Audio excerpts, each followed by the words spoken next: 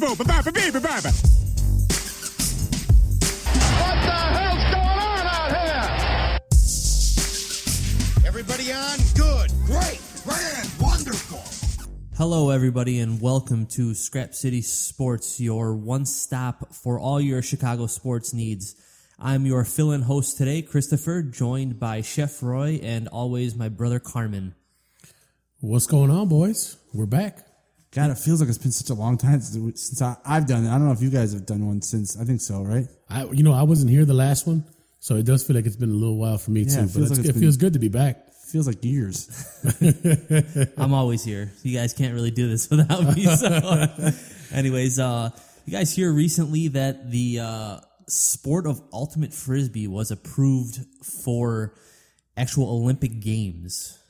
Olympic Games? Are you serious? I don't know if it's going to be in Rio. I don't know if it's approved that quickly, but it has been approved for Olympic stature, I guess you would say. Well, I guess that's another one of the sports that I'll never go pro in based on my frisbee ability yesterday. Yeah, but there's apparently from what I've learned from ultimate frisbee, people who know what's going on, that there's different throws for different situations in the game. Like, does everyone know the premise of how you play ultimate frisbee? I watched a couple highlights. It looks kind of like a mixture between football and soccer, but you're using a frisbee. So, kind of strange to me. I haven't read all the rules or don't know the intricacies about the sport, but I'm guessing it's not just here. Let me throw a frisbee at another guy, right? Well, it's kind of set up like say more like a soccer game where you have an offense and a defense. Yeah. But one of the main things is like when you have the frisbee, you have to stop. Like, you can't be running with the frisbee. Okay. And also, if you drop the frisbee, it's automatically changed the possession. So, like, if I'm passing it to you, Roy, and you're running out for a fly pattern and you drop it, it's a dead spot. Other team's frisbee going the opposite direction. And you have two end zones, basically. But there's different throws. I forgot what the names of the terms for the throws are. But yeah, there's different throws based on, like, if you're going to loft it, it's going to be a line drive, it's going to curve in. I mean, they had it on TV, like ESPN2 or something like that a couple weeks ago.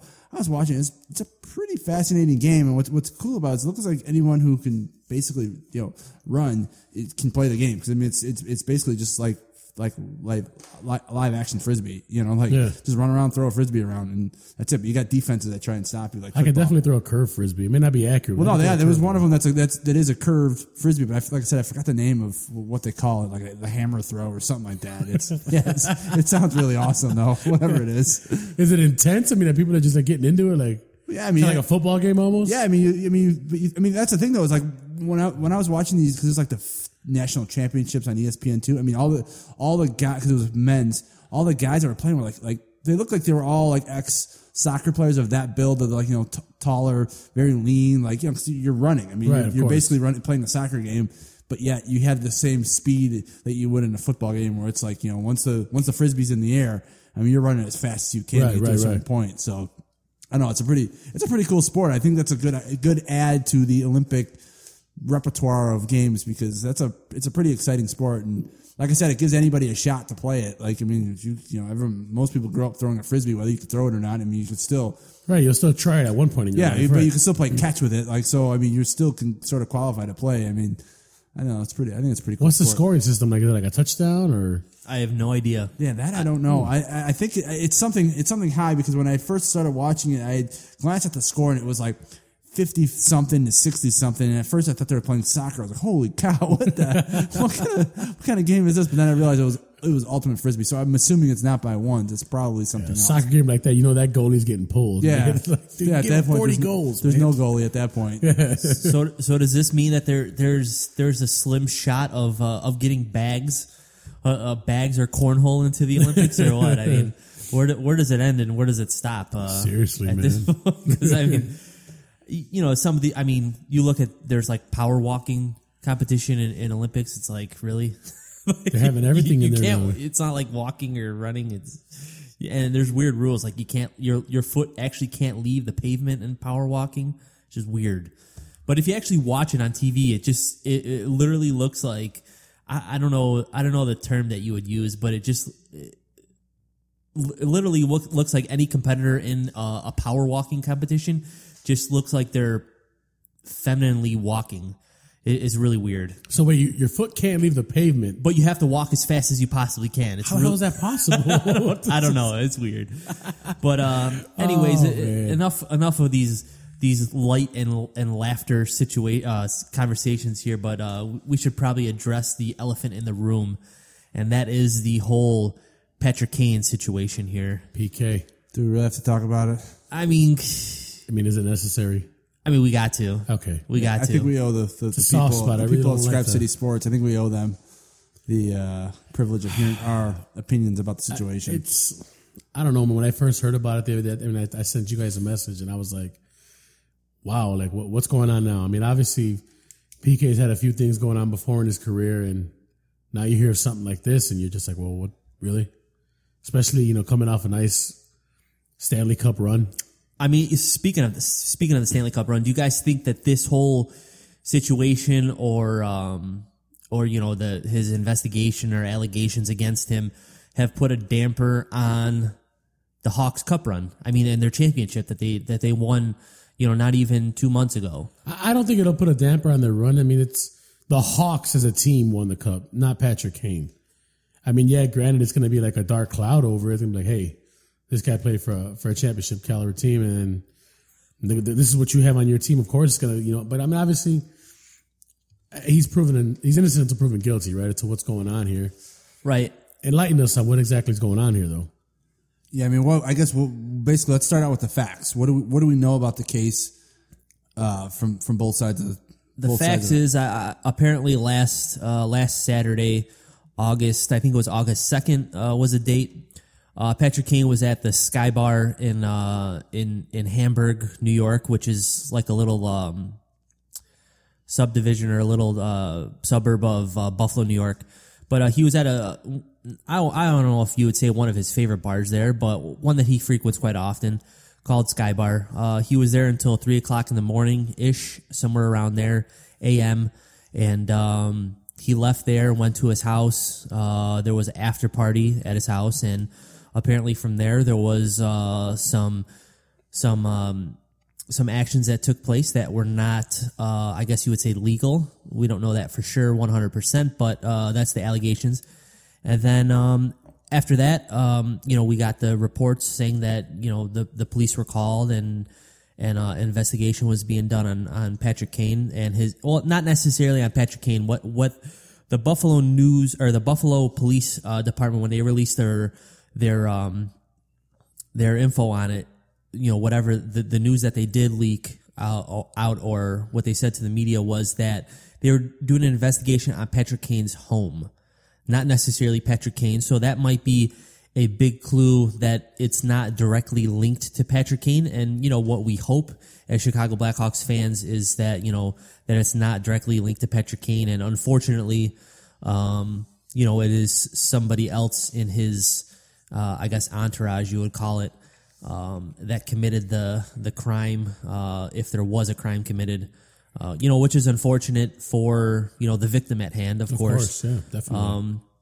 But that's exactly what we know now. And then, earlier this morning, a little bit more news was released saying that the victim had visible bite marks on her shoulder and scratches on her leg. So, that's what we know currently right now. We don't know, and I guess she went to the hospital that night to have a sexual assault or rape test done on her, and we don't know the results of that test yet. But that's currently where we're at right now. Well, I mean, I guess hearing that maybe Patrick isn't directly involved with it is a good sign. But just the fact that he had it around him, whether it be, it's never good to hear that it's around him, period. You know what I mean? You don't want that kind of, especially a guy of his stature, of his fame, to be around any of that crap. You know what I mean? Regardless if he had anything to do with it or not, it was still in his home, which doesn't look right. Right. Do you understand what I'm saying? Like I personally wouldn't want it to, like, even if that happened at my house, I wouldn't want nobody to think, oh, Roy had a rapist in his house, or whatever the case may be. Right. And, it's just, there's a lot of people that want to quickly defend Patrick Kane. Naturally. And, everybody here, everybody here is a fan of Patrick Kane. I mean, we see what he's done for the city and for the organization and for the game of hockey. I mean, he's basically the face of the NHL right now. Him and Jonathan Toews are the faces of the NHL, and they're on the cover of EA Sports NHL 16, both of them. So it's just a shame to have this happen. Considering we thought as Blackhawks fans that we are past this from his previous incident. What was that? His summer of 2010 with the cab driver. With the cab driver in Buffalo, where he roughed him up or whatever. 2009. So it was. We thought we were past it, and unfortunately, this has popped up, and I mean, especially like you say we passed, especially if you got someone like Coach Q saying, "Oh, Patrick's matured so much, whether in age and his career and just as a person, he's growing up," and then you hear something like this, and it's just like, really? Yeah, I mean, come on, Patrick, you're making your coach look dumb, you're making yourself look dumb, like regardless if you had anything to do with the situation or not, like. I always say, man, you got to surround yourself with good people. You know what I mean? Especially with someone like him. I mean, look, the chef's popular as it comes. And I don't put crap people around me. You know what I mean? So I know what Patrick's going through. Yeah, right. But, you got to imagine, you're Patrick Kane. He's probably one of the biggest, celebrities or sports icons to come out of Buffalo, New York area in quite some time. And especially in the, present day. So, Buffalo is not a big town. I know at least one person from Chicago that's moved there that I've talked to since, and it's kind of more like a really laid-back type atmosphere. It's nothing compared to Chicago. I mean, Chicago, let's face it, third biggest city in the country. So, it's a hustle and bustle type city here, and compared to Buffalo, where it's more laid-back, kind of the whole small neighborhood feel type town. So, when almost kind of like a suburb feeling, isn't it? Right. When Patrick Kane rolls through there, I mean, three-time Stanley Cup winner, basically that's probably like the equal to LeBron James going through Akron, Ohio. Yeah, exactly. It's just, everybody stops what they're doing, and let's go see LeBron and it's almost like he shut down the town Kane. just to see that guy. Right. So, he's probably like, Jesus walking on water in Buffalo. So, he rolls through like he owns the place, and I guess rightfully so. A hometown kid. If I won the Stanley Cup, we people would be stopping here too. But kind of where studios would be shut down. Yeah, right now. It's I don't even know how to describe, my thoughts and feelings of the situation. But I guess it's just a shame considering.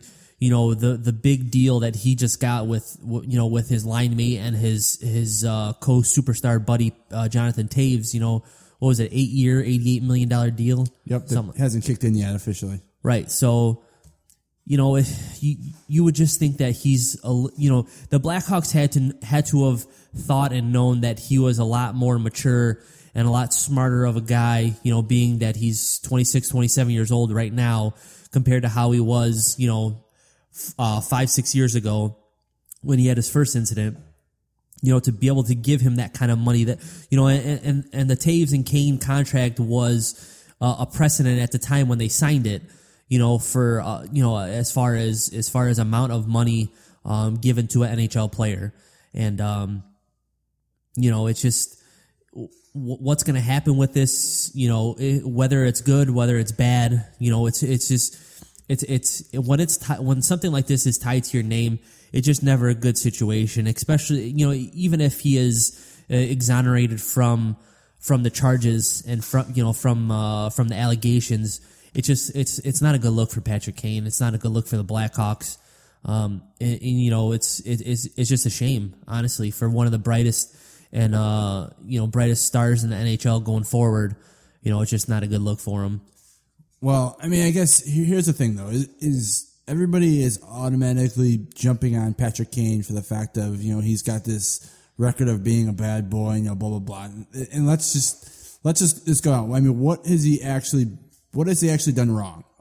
Take away the rape charge right now. I mean, he was disorderly conduct in a taxi cab, right? Right. What else? Is there anything else? That's about it. Yeah, that's like the major He's one. getting this like he's like this party animal, uncontrollable kid. When he had a little bit too much to drink and he did something stupid in a taxi cab.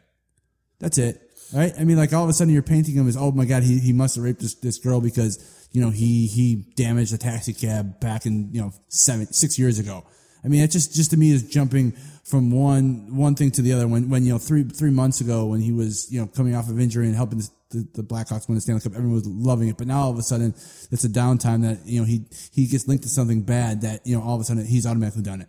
Which I mean, I'm not placing blame on the victim by any means, but at the same time, there's reports of her being underage. There's reports of her father being a lawyer. All these things. It just things don't seem to add up as far as I mean, the things we know in this case are Patrick Kane was drinking at a bar in Buffalo, and he takes this girl home, and there's an accused rape. That's really all the details we know. We don't know how much they were drinking. We don't know times. We don't know really anything. It's all speculation because there's no official report of any. Well, of this from the Buffalo News, Dan Herbeck and Lou, I'm sorry if I butcher his last name, but Michael. Apparently, this is what was released from the Buffalo News this morning. Is that the woman that alleges Kane invited her and her female friend to his home for a private party after they met him last Saturday night at the Sky Bar, a popular nightclub in the Franklin Street area of Hamburg.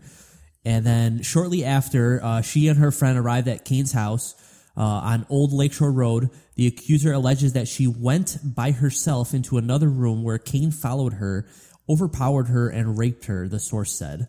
And then the woman left Kane's home with her friend and used the cell phone to call a relative immediately after the alleged attack. She then went to the local hospital for examination and police were called afterwards, the source said.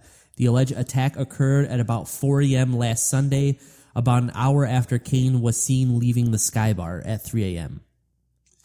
Yeah, I mean, it's like I said, that's all plausible. And I mean, I guess the thing is everyone's like, well, if you could have it, did he really do it? Did he not really do it? Well, I mean, I could see the idea of like, oh, some girl, however old she is, wants to go check out his house. Patrick Kane's like, hey, let me show you around. And all of a sudden they end up in a bedroom. He closed the door. And I mean, obviously he's stronger than her. So it could theoretically happen, but it also could be completely, they could have just had, a good time. Consensual. Yeah, they could have just had a good time. And then she realizes, oh my, somebody mentions, oh my God, it's Patrick Kane, blah, blah, blah, blah.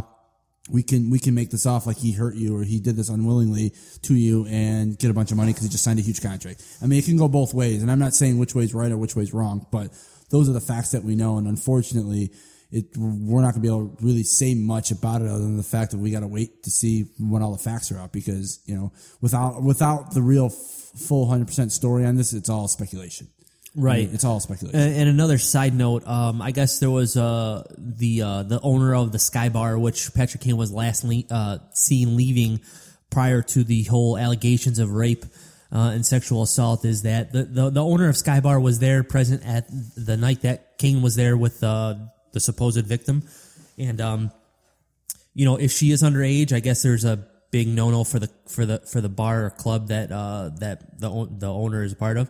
But apparently that Patrick Kane was there. He wasn't being over obnoxiously drunk. He had maybe 2 or 3 drinks and a couple shots of alcohol.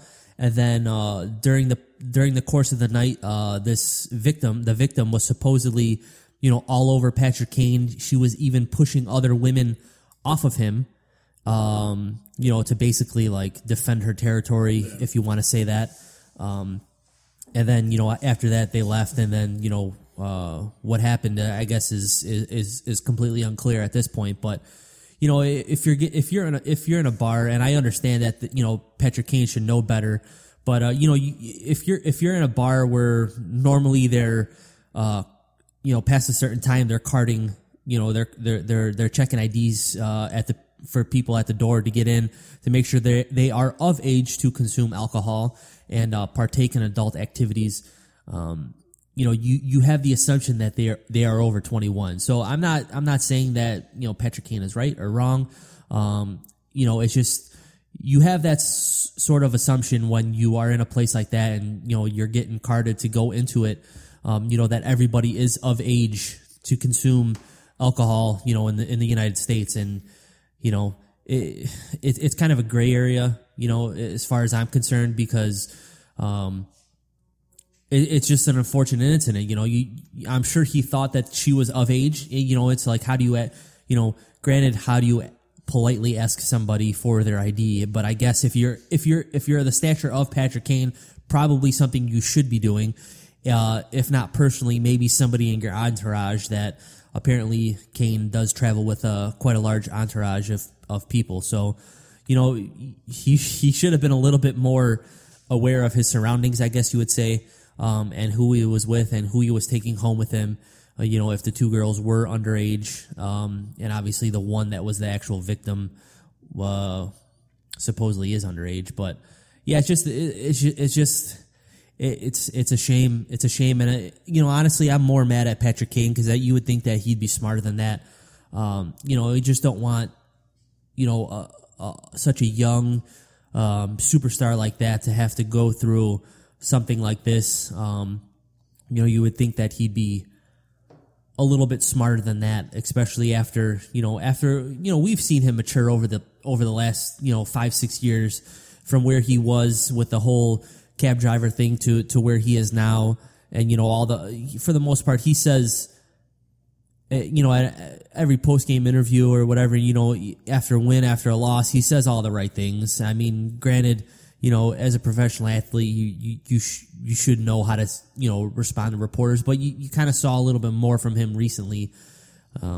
But, it's just an unfortunate incident that's happened, and, a situation that us Chicago Blackhawks fans are dealing with, and Patrick Kane himself. But, it's just a gut-wrenching time right now because, every day something new comes out, and you're unsure if it's going to be good news or bad news, right, or what it is. And, it's unfortunate to think that, us as Blackhawks fans, that, our main thought and focus is he going to be able to play this season, and how much is he going to be able to play?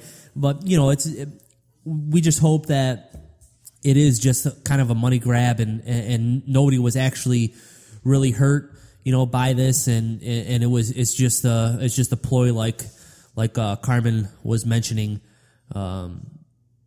So we just hope that this is quickly resolved and not swept under the rug, but the truth comes out at least. If he did it, then shame on him. We could, deal with that situation when he comes. But if not, then, this girl needs to go away and let us bask in our glory of championship hockey team here. So. Well, it's just unfortunate when you have like people like him, just stars like that, where things like this come up in your life. You know what I mean? Like where people try to accuse you of doing something, kind of try to bring you down a bit and take advantage of your hard earnings and what you've earned. You know what I'm saying? So hopefully, like you said, the truth comes out, and hopefully when the truth comes out, it's Patrick's good. Yeah. He's the clean guy that we know he is, and hope. Yeah, let's just hope, because I agree with Christopher's sentiments about just being more disappointed in Patrick Kane, even putting himself in the the Blackhawks and the franchise and all their fans through this is just kind of crazy for him. You'd hope with the success he's had, he's be able to learn from his. And you gotta think that Jonathan Toews, a guy when he's on vacation by Machu Picchu, is taking pictures with fans that that notice him in the crowd, and telling them to turn a certain way so they could get a good view of the scenery behind them, stuff like that. He's probably shaking his head like Jonathan Toews is a golden boy. He is, man. he sneezes and community awards are given to him. So, it's just a shame. And, we're not going to elaborate too much on that. We're not going to get into speculation and all that stuff. We just wanted to get that out there, and voice our opinions and feelings on that. But, we're going to move on a little bit to some Chicago baseball.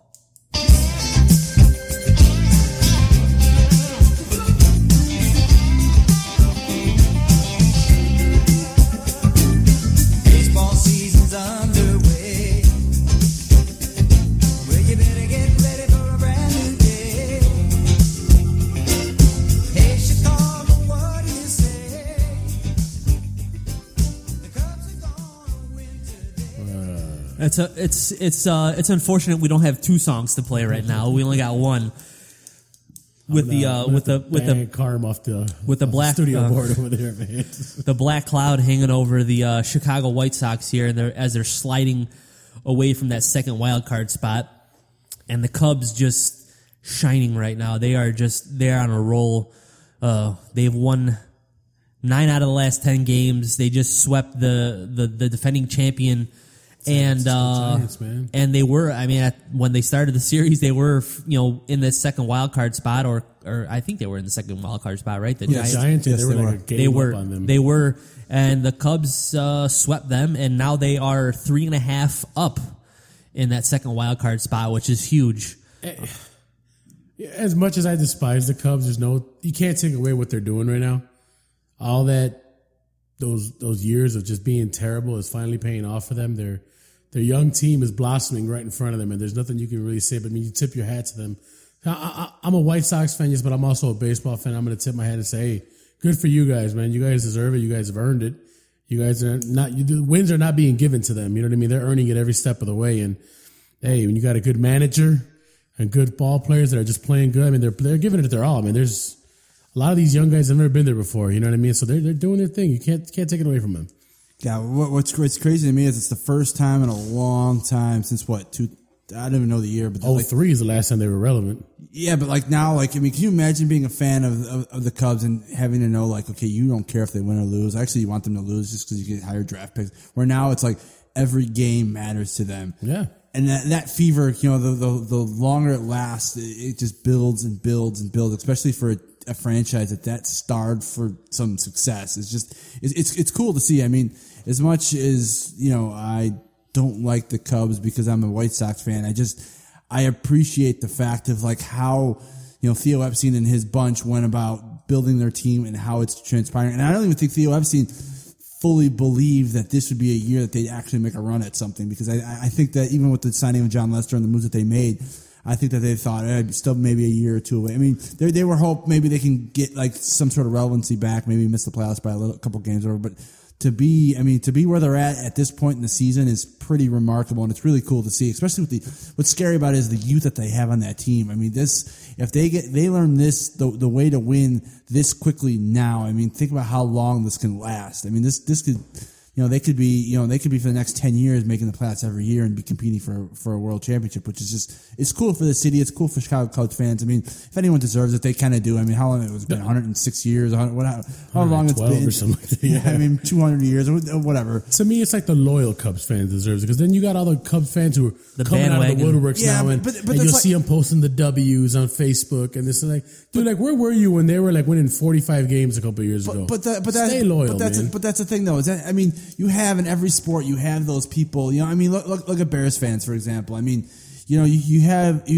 have a huge following, but you have the fans that sit there and they dedicate their Sunday to watching Bears games. And then you got the fans that come out if they make the playoffs, and all of a sudden they watch football. Everyone's a huge football fan come Super Bowl time. It's the same thing with the Stanley Cup. It's okay, nobody, how many people on Facebook that are already, the number of games left, number of wins left to the Blackhawks win the Stanley Cup. It's those people weren't watching during the regular season. No. Yeah, where were you at? They weren't watching November hockey games. Yeah, every sport has that, where it's you've got your diehards, which is say 40% of your fan base. Then you got the other 60% is the people that jump on when they're doing successful. Which I'm okay with that at this point, because it's whatever. I don't have to prove to anybody else. I'm a Bulls fan. I don't have to prove to anybody else. I watch every Blackhawks game. I don't have to prove any of that. I know. That's all. It's good.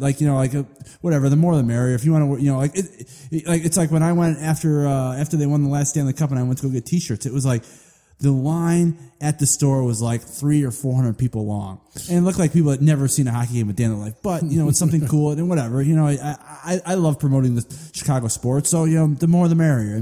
Hopefully you think, okay, so say they get 10,000 extra fans for the Stanley Cup run, or 20,000 extra fans, and say they keep 1,000 of those. They turn those 20,000 casual fans into now 2,000 diehard fans. That's 2,000 more fans that they had that are going to go to games. And it's good for everybody. So I'm not bitter by that at all. So one remarkable thing about the Cubs is that they are in the NL Central, and they're in a division with the Brewers, the Reds, the Pirates, and the Cardinals, and they're in third place, right? Yeah, you're thinking 9 games out or something like that. They are. It's a tough division. They're man. 8.5 games currently out. But if you look at it, the Cubs are 62-48 currently. If you took their record and put them in any other division in baseball, besides the AL Central with the Kansas City Royals, who might arguably be the best team in baseball, they would be in first place. They would be in first place in the AL East. They would be in first place in the AL West. They would be in first place in the NL East. They would be in first place in the NL West. So, I mean, with their record and how they're playing, for them to be in third place is kind of laughable, especially because of the division that they're in. I mean, the Pirates are a team that's they are not a joke, and the Cardinals are perennial one of the best teams in the majors. So, it's gonna be fun to see. Even if they don't ultimately reach their main goal, winning a World Series championship this year, it's gonna be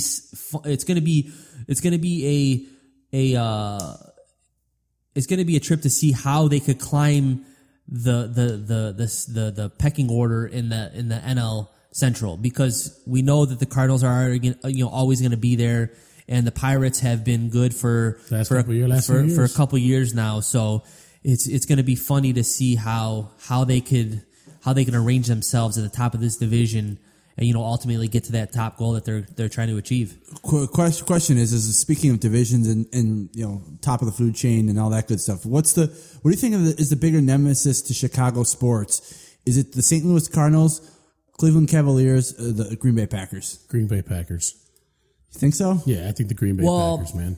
You got to think, because Chicago, yeah, we've seen the Blackhawks win 3 Stanley Cups in the last 6 years, and we've seen how many people come out to the rallies and support the Hawks. But if the Bears were to win a Super Bowl title in this modern era here, you would not see anything come even close to that, because like I said, we've seen the Blackhawks win and how many millions of people come out to the Blackhawks championship rallies. If the Bears won, it would be ridiculous. You would probably not have any businesses open if that were to ever happen, because everybody would be there, celebrating with the Chicago Bears. Chicago is a football town, and for the Bears, everybody roots for the Bears and the Bulls and the Blackhawks.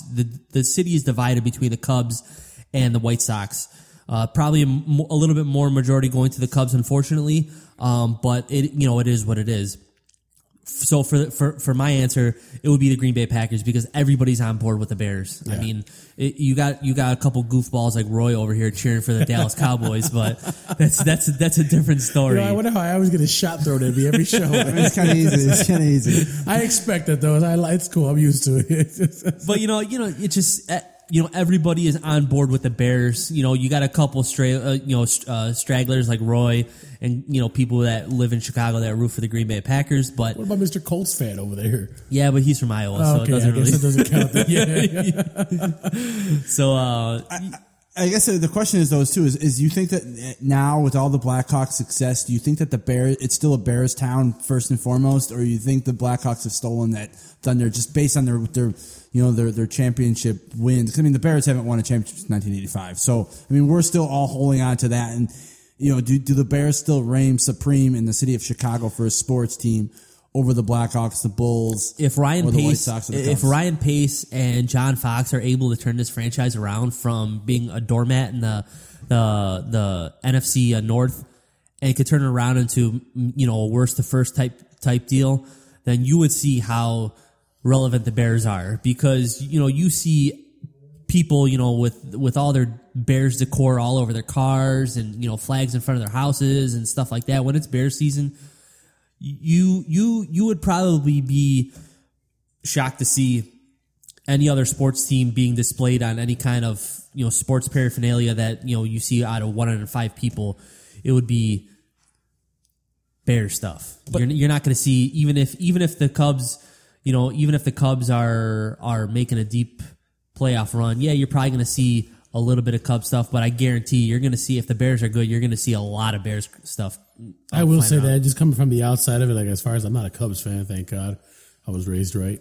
And then, I mean, I'm not a Bears fan, but I do see like just so many people get into like Chicago Bears season. Like even when they know the Bears are going to be like average, they still get pumped. Like, I mean, and mind you, the Bears play once a week. Yeah, I was just going to say, that. is that the thing though? Is the reason why Chicago is such a Bears town just because it's easy to be a Bears fan? Not because they're good, but because it's only 1 day a week commitment. We're like, the Bulls or the Blackhawks or baseball, for God's sakes, with 162 games. Like it's a grind. Like you have to be emotionally invested. Where in football, it's like, all right, Sunday afternoon, I'm going to watch some football, and once it's done, it's over. My week's done. Cool. I know exactly what's going on. I could, it's easy to find out. What is it? 10 wins makes the playoffs. Like it's not like, where in hockey it's the points. It's just a lot more complicated, a lot more in depth for other sports because there's so much more complex based on the fact there's more games. Like that's why there's more Bears fans, just because it's easier to be a Bears fan. Right. No, but don't you think it's harder to watch a football game for someone who's like an average football fan? Like, there's a lot of rules in football, and you got so many fans who don't know half of them. No, I see that point, but like I said, it's just like it's one of those things because it's on a Sunday, so there's nothing during the week. I mean, maybe a Monday night, but still, it's like. And that's just what Sunday afternoon I'm going to watch football. Like whether your team's good or bad, like it doesn't matter. Like it's still like, it's like a family gathering type thing. Like, I'm a big proponent of, family, Sunday should be family day where, you sit around the TV and watch football, if football's on, or be outside or do whatever, but something as a family. So that's kind of like, the easy thing to do is just like, okay, we're going to, me, and my family is going to sit there and watch a Bears game. Like it's just, it's easy, like versus like, okay, well, Tuesday night, Bulls play, it's tip off at 7:30, we're eating dinner, blah, blah, blah, where it's a lot harder to like, versus like Sunday at 12. Like it's like, especially being in the central time zone, it's just so perfect to be for football because it's like, it starts at 12, it's lunchtime. Like, and that's it, it's over. And the Bears are over with by 3 o'clock and still have your day. Like, I mean, do you think it's the nature of the sport too? Because if you think about it, like, how many times do you sit there and watch Yankees Rays compared to what you'll watch Steelers Ravens? Yeah, but doesn't that tie into fantasy football? I don't know, man. I mean, I watch like I guess you could say that. I'll watch football. I watch football that aren't Bears games mainly for fantasy reasons. Like is Le'Veon Bell going to run for 4 touchdowns? I watch. Yes. I watch. Yes, I watch for that kind of stuff. I don't necessarily watch for the. I mean, don't get me wrong. I love football. I love watching it, but. Mainly it's because I'm in fantasy football, and I want to know if I either win or lose. Well, I'm only using that reference because it happened to me. It happened to me. Just, Roy's boys coming to a team anyways, so. I mean, enough of the football talk. We're going to talk plenty about that coming up in the next couple podcasts with the football season approaching. But let's switch gears a little bit and see how the Chicago White Sox can possibly turn ultimately a disappointing season into possibly, ending it on a high note, and what they could do, from here on out to possibly improve for next year and moving forward with the White Sox. Well, I think they missed their boat on improving because, like I said, well, they still have about a month or so of baseball left. No, I know, but they can't. The trade deadline's gone. No, I know that. Non-waiver. Or the waiver deadline. Yeah, but then you're just getting rid of players. You're not like draft picks out of it though. If nothing else comes out of it, they should have traded Samardzija. I mean, he was a rental. They're not going anywhere. They should have traded him for. Well, now reports are that Samardzija wants to stay in Chicago. I think he wanted to stay all along. I don't think he ever really wanted to go anywhere. And Carmen, we were talking about this the other day, man, with the whole heartbreak thing. And as you guys know, man, Carmen, you especially, I love my White Sox, man. And I was pumped when I saw them playing so good and the pitching was on fire. Now it just seems like their pitching's getting knocked around, other than Johnny Danks, of all people. Yeah, it's weird. It's weird how that works out. Johnny Danks. Samardzija and Sale are getting rocked, and Johnny Danks is going out there and pitching. I've always said this before. He's good for about 5 innings, but he's kind of extended that. He's going like 7, 8 innings. 7, 8 innings. Yeah, I mean, giving up 3 runs to like the Royals of all teams. Right. Yeah. What I mean? And you get Samardzija smacked around for 7 and 4, and they let me down again. And I'm still going to ride my Sox all the way because I love them. You know what I mean? Should they have traded Samardzija? You say that now, but absolutely. A couple of weeks ago when they were. I said that. 8 in a row. I still think when they were hot, when they were coming off, I think what was it? 8 in a row. Best time to trade. wins or 9 out of 10, whatever they had in that streak. I think they should have dealt Samardzija. They should have got something. They should have got some sort of prospect. Look the farm system. Look what Toronto did.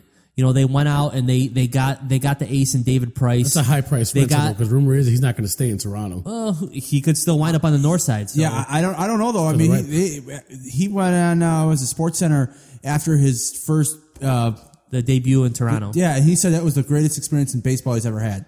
You look at it. What was that? Going to Toronto at the Rogers? What is it? The Rogers Center? They call the it? Rogers Center. The Rogers Center, formerly known as the Sky Dome. The fans were lined up before David Price's Toronto Blue Jay home debut. They were lined up 3 hours before the game started to see that guy pitch, and he did not disappoint. I think he pitched 8 one-run innings, and he struck out 11. They got a 5-1 win. And, you know, dude's a monster. The place was electric. I mean, he said that he's pitched in some big games, which he has in Tampa Bay and in Detroit last year. And you know, that was the best, like Carmen said, that was the best feeling that he's ever had. And look what Toronto's done since. I think they've won 9 in a row, I want to say. They're 9-1 in their last 10, and they won 8 in a row. They won 8 in a row, yeah. Can they pay him? You know he's looking for a big payday. It's coming, man. I mean, they don't have, like, they have Burley, which was their number one guy prior to it, you know, which we're all familiar with in Chicago. That's Mark a World Burley. Series winner, right? But there. they don't have that guy like John Lester, you know, who's making $150 million. I think Toronto can pay him, and they will pay him. And baseball doesn't have a salary cap, so you know, if they could get, if Toronto's gonna be making this, I mean, Toronto up until they got to Tulowitzki and Price was the highest scoring team in the majors.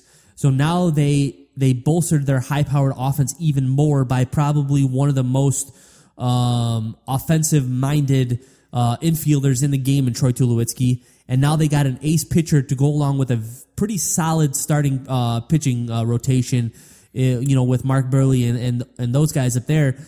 But, you know, so can they pay him? Yeah, I'm sure they can. I mean, if they saw the fruits of his of his labor and what the front office has done to get him, and you know what it's yielded to the team, you know, it's been a huge. And I think Mark Burley said that that the clubhouse feels even more electric than it did when he was in 05 with the White Sox going through that World Series run.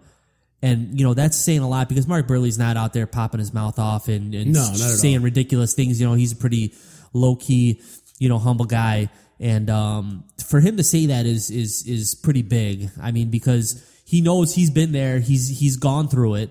He knows what it takes to get there and ultimately reach the ultimate prize, which is a World Series championship. Right. So, you know, for him to say that and for him to go out there and, you know, support, you know, the front office moves and stuff like that and just the feeling, like I said, in the Rogers Center and in the clubhouse, you know, this team, the Toronto Blue Jays is going to be a team to reckon with in the playoffs. I'm sure they can ask Drake to donate a little money to pay Price, if anything, you know what I'm saying? Well, Drake is probably a Yankees fan, actually. Just to comment on what Roy said about being able to afford those guys, next year, the Blue Jays payroll looks like it's 13th best in baseball. They're well under this. They're well under the league average, and they've got a lot of money to spend.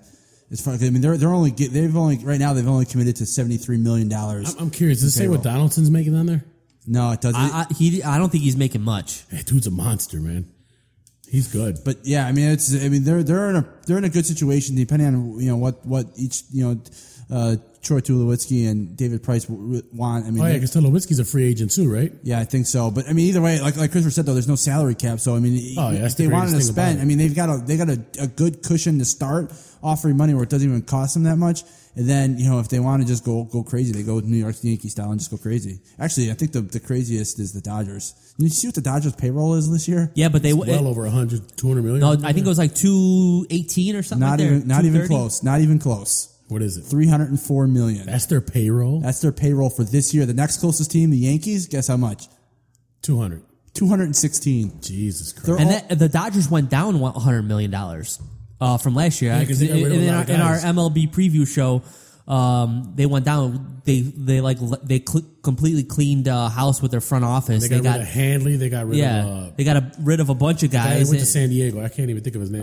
Sean Kemp. Kemp. Seattle Supersonic. I remember those Cleveland Cavalier days. Man, that's crazy. They might be able to keep that team together. To me, man, Troy Tulowitzki at one point was like the best shortstop in baseball. Oh yeah, and then he got stuck in Colorado, and you would hear about him anymore. Well, I mean, Colorado is not. They were relevant at one point. They were decent. I mean, when Tulowitzki was at kind of like his the pinnacle of his hype, I guess you would say, he was a monster, and Colorado's the place to do it because you could. I mean, me and you could probably hit home runs there. So, yeah, I mean, it's not a place. I mean, you remember when who was Todd Helton and who else was on Colorado? Vinny Castillo was over there. And Colorado was good for a while. Yeah. So I mean, I wouldn't say Colorado is purgatory of the major Major League Baseball, not. but Didn't they have the biggest comeback to make the playoffs in league history? yeah, they won 22 straight games Something or whatever like that. it was. Like they were Or like 22 out of 23, and then they had that week off. And who'd they play in the World Series that year? And then they wound up just getting blown out of the water in the World Series. Was it? No, it was. I'm trying to remember. That might have been the Braves, wasn't it? No, Braves are in it the can't NL be. too. They're in the NL. What didn't they win the wild card though that year? Who the Rockies? The Rockies, yeah.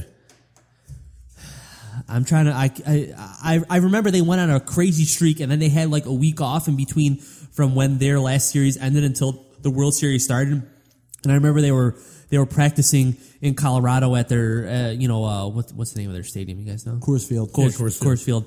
They were practicing there, and in order for them to practice, they had to shovel the snow out.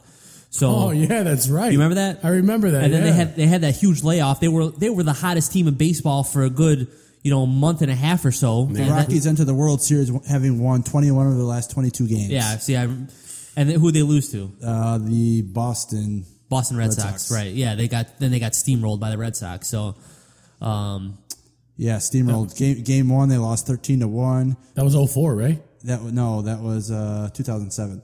Game one, they lost 13-1. Game two, they lost 2-1. Game three, they lost 10-5, and game four, they lost 4-3. yeah. Swept. Yeah. So, yeah, I mean, Tulowitzki, going an offensive-minded player, already going to the best offensive team in the game, with the Toronto Blue Jays. Who the Sox beat it baffles me, but then you lose. Like we handled Toronto when they were here, Right. Well, we handle the Astros too. and yeah, they're in first place. First place. Oh god. Well, they handled. Baseball's a funny sport, though. Actually, It maybe is, man. maybe they handled everybody on Toronto except for Josh Donaldson because I think he's crushed like 7 or 8 home runs off of us this year. 4 of them off like Sale, I think, of all people. Yeah, so it's going to be. I mean, can Toronto not even get the wild card spot? But can they catch the Yankees? I think they're only maybe a game and a half or 2. 4. I thought it was like 3 because they were 6 back at the trade deadline, and then the Yankees obviously stayed pat. They didn't make any moves. I got it right here. The Yankees are 61-49. The Blue Jays are 61-52. Oh, so they're a game and a half back. Ooh. So can they catch them? I don't know. That's I mean, a possibility. They are red hot. The Yankees they're playing good baseball. They're not playing Toronto Blue Jay baseball right now. So The Yankees have taken a different approach, man. They haven't. I mean, normally they're known for going out even at the trade deadline, getting the biggest name. And they didn't bother. They stayed with what they had. And Girardi seemed like he was I think the only move that they really made was to maybe bolster their bullpen a little bit. The Yankees, I can't remember the name that they got, but I think it was just a pitcher, and that was about it. But they were one of the ones that were like rumored to try to go out and get Price. Yeah, they're usually in years past they've been like just throwing money at players. Where I think now they're still number 2 in payroll, but I think they're living out the contract that they've already signed. Yeah, that comes from like the CC Sabathias and the Mark Teixeiras. They threw out crazy money to some guys. Well, I mean, the Yankees are still. We're talking about the Blue Jays being the most prolific offensive baseball, but the Yankees are right behind them. I mean, the Blue Jays have 597 runs scored, and the Yankees have 529. And the next That's closest, a big difference. the next closest team is It's not the Sox, I know that. 495. So they're they're still 30 runs above the next team. What do the Sox have, like 200? Let me see here. Just because we mentioned 408. just because we mentioned it, Josh Donaldson also hit his first career grand slam on June 7th against the Chicago White Sox. Awesome. Was it off Quintana? No, Chris Sale. I told you. That's what I said. You said it. I think he had 2 home runs that game. I think it was a Both 2 home off run- Chris Sale, too. Probably. Yeah, Oh, what's God. been going on with those two guys? There's rumor that he's hurting, man. Who? The Sale. Sox are denying it, but Sale? everyone's saying that he's hurting somewhere. He's ailing. You know, if he is ailing, then shut him down. Simple as that. Shut him down. We're not going nowhere. Don't. Yeah, I mean, it's kind of like my same thought that I had about trading everybody. Like, it's just like if you're not going anywhere, don't risk anything that's going to further. Just shut them down. Bring please. a couple young arms up. Let them see what they can do out here. I'm a big fan of bringing up, especially when you're bad. I'm a big fan of bringing up guys just to see what you have in your farm system. Hey, we could give LaRoche another start. he threw a 1-2-3 Yeah, inning he did. in a relief I think he's appearance. taking life after a hitter, man, because he's not hitting really well either. Oh God! Hey, though, you know what?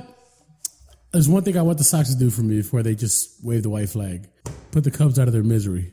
By out of That's their all I misery, want. you mean? Yeah, sweep them. That's it. Oh my God! I don't know if that's going to be possible. Hey, if you're not going to help yourself, at least ruin someone else's season. You know what I'm saying? Because That's just- the Cubs have the Brewers before they play the White Sox. Let's see who the White Sox have. Let me see here. When's See if I Ryan can- Braun a free agent, by the way? You want that guy? No, I'm just curious. I don't know. Because he was like supposedly on the trading block too, and no one made a move for him. Like no one. But yeah, he's kind of got a That whole performance enhancing thing kind of hung over him, didn't he? kind of tainted a little bit. Let's see here. So the Cubs play the Sox next weekend, right? Yeah. And they have the Brewers prior to playing the White Sox. Which the chef will be at. So August 15th, Saturday. the- Autographs available. the White Sox are going to get a pretty good tune-up as well. They're going to play the Los Angeles Angels, so it's Hey. a pretty big difference there in the Brewers and the Angels. You got the best player in baseball, arguably, and Mike Trout coming to town versus the Milwaukee Brewers. There's no argument in the best player. I mean, that's a clear cut. Yeah, Mike Trout There's doesn't Mike have- Trout and there's everybody else. You know what? There's There's Jose Abreu. Abreu's coming on lately. He's second half guy, man. Well, He's killing it. last year he was first. Last year he was the first half. He's switching it up. Listen, nobody's comparing Jose Abreu to Mickey Mantle. So, Mike Trout's got that going for him. We're comparing him to like Ozzy. in his So there was heyday, this. you know? There was this. It was a trending video on Twitter of Mike Trout's birthday. I don't know what you call it, birthday celebration in the clubhouse, and it was this really lame video that I saw that one of his teammates poured baby powder on his head and then smashed the egg on it and then poured some more baby powder on his head, and I was like, I really want that 15 seconds of my life. It's really lame. Like, really? You guys, for fun, they smash, shaving cream in somebody's face when they're not looking, and that's Yeah. the most creative thing they come up with? Yeah. You're like, I'll never get that time back in my I know, life. like, really? You guys could have done something a little bit better. Like, Even if the Sox finish like 80 and 82, I'll be happy. nah, I don't think they're going to get there. Dude, they are. They're like 48 and like 57 or something. Even if the Or Sox 51 and 58. even if the Sox continue at how they're winning now and they finish, at what you said, Roy, or lower or better. I mean, what's Robin Ventura's fate? He's done. You think they fight? I mean, how think many he's years done. does he have left on his contract? Do you know offhand? One or two at the most. you think they fire 'Cause him, He though? signed a 3-year last year, I think it is. Do they fire him though? You think? I think they let him go. Like, yeah. no matter- either that or he steps down. I think Robin knows he's not going to stay here forever. So I guess what would the White Sox have to do for him to keep his job? for him to keep his job, Keep his job. They'd probably have to get to the record that Roy said. What'd you yeah, say? 80 and 82. Yeah, Roy, they'd have to win. And kind of give people a scare maybe in the wild card. That's about it. 80 and 82, they'd have to go 29. They'd have to win at least 29 more games. 29. How many are left though? Right now, they're 51 and 58. So that's 109. Yeah. So they got 162 ball game season. They got 53 games left. And you got to win how many? 29. 29 out of those 53. And if they were to do that, would in your eyes would that make it okay for him In to my stay? eyes, no, I have Robin gone regardless. But I think in the organization's eyes, they might be like, okay, well, maybe they got off to a slow start. We'll give them another shot. So you're saying that regardless of how even if they even made the playoffs some crazy way, which isn't going to happen, but if they made the playoffs, you still think he should go? No, if they make the playoffs, he'll stay. No, I'm asking you. Do I think he should? Your I opinion. think he should go regardless. So no matter what happens, he should be gone. Yes. I think they should package Another one of my trade proposals here. I think they should package Chris Sale for Joe Madden. See what happens. Hey, you never know. I mean, besides Throw Arrieta in there, why not in the mix? You know? Yeah, well, we'll take Arrieta. We won't mind that. I don't want Lester. He's a second half pitcher, so Can't throw to And first. he can't throw to first Exactly. base, which apparently is more important in the National League than the American League, which it was never mentioned at all when he was on Boston and Oakland. They hit him. They knew Boston. The Red Sox knew he had a problem and couldn't throw to first base, so they had him practice throwing to first base on a side field that the media couldn't see the whole entire time. Yeah, but I mean, But my there's never been a guy on first base when he was in Boston. But my or in question Oakland. is my question is though is how did Theo not know that? Yeah, but I think that still, even with him not being able to throw at first base, they would have still took him anyways. But how do you get to They that? knew that. They knew that. How do you get to that level though without being able to throw to first place? Like I guess you get a hit, you're standing on first. How do you not steal every single time? I mean, how does that not come up in the World Series? Well, or in I guess October sometime? if you have a catcher with a strong arm, you know, and they do attempt to steal, and there's a good chance you're going to get thrown out from the Right. catcher, then it kind of hinders the base runners, you know, thoughts of stealing. So, you know, I guess if you have a catcher with a strong arm and a good throw to second base or third base, then you know it kind of prevents that from happening. So, who knows? Is it? It's. I mean, if you're a Cubs fan and you're in the playoffs and you're in a crunch time situation and John Lester's on the mound and you got a guy in late innings, you know, on first base, that's kind of big. I mean, because if that guy gets to second base, you know, say Lester walks a guy to first and then he steals the second, one base hit, you're losing that game. So that's pretty huge. I mean, I agree with you, Carm. I don't understand how that happens, but you know, at this point, it is what it is. And I think as Chicago sports fans and, you know, as Cubs fans would take John Lester in a playoff game over, you know, Travis Wood or Hamels. So, but yeah, anyways, it's going to be interesting to see how this shakes down for the Cubs. Because I think, Roy, you mentioned that if that season ended right now, they'd face St. Louis, right? yeah.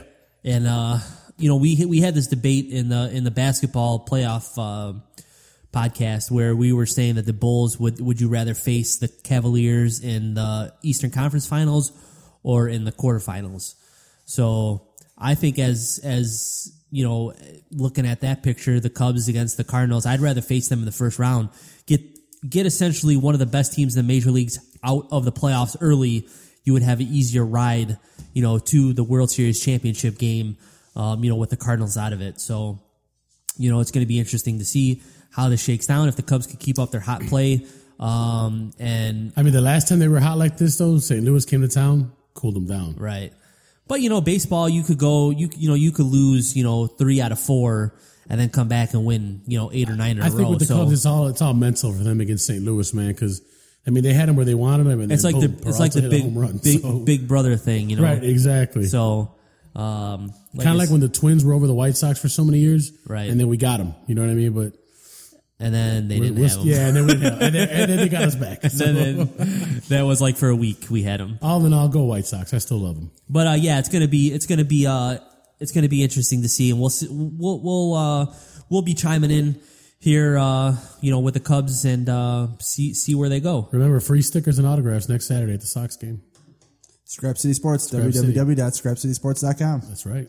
The first rule of Fight Club is you do not talk about Fight Club. Everybody was kung fu fighting. Those kids were fast as lightning. Like the fella once said, ain't that a kick in the head? Damn it, I don't know what it is about your face, but I want to deliver one of these right in your suck hole. All right, so this is the segment of the show called "Kick in the Head," where each one of us or all of us have an opportunity to essentially kick somebody in the head for something boneheaded or not so liked in the sports world and very in unliked a in world my in case. general. Can I just say though that with all these kicking the heads, that hopefully none of these guys listen to the show because I do not want to meet them. And Oh, I wish he wait till my kicking head. Well, actually, Carmen, me. Josh and I have self-addressed a letter to Justin Bieber in your regards. that one's okay. We're still my trying- kicking the head today. I don't want to see in a dark alley.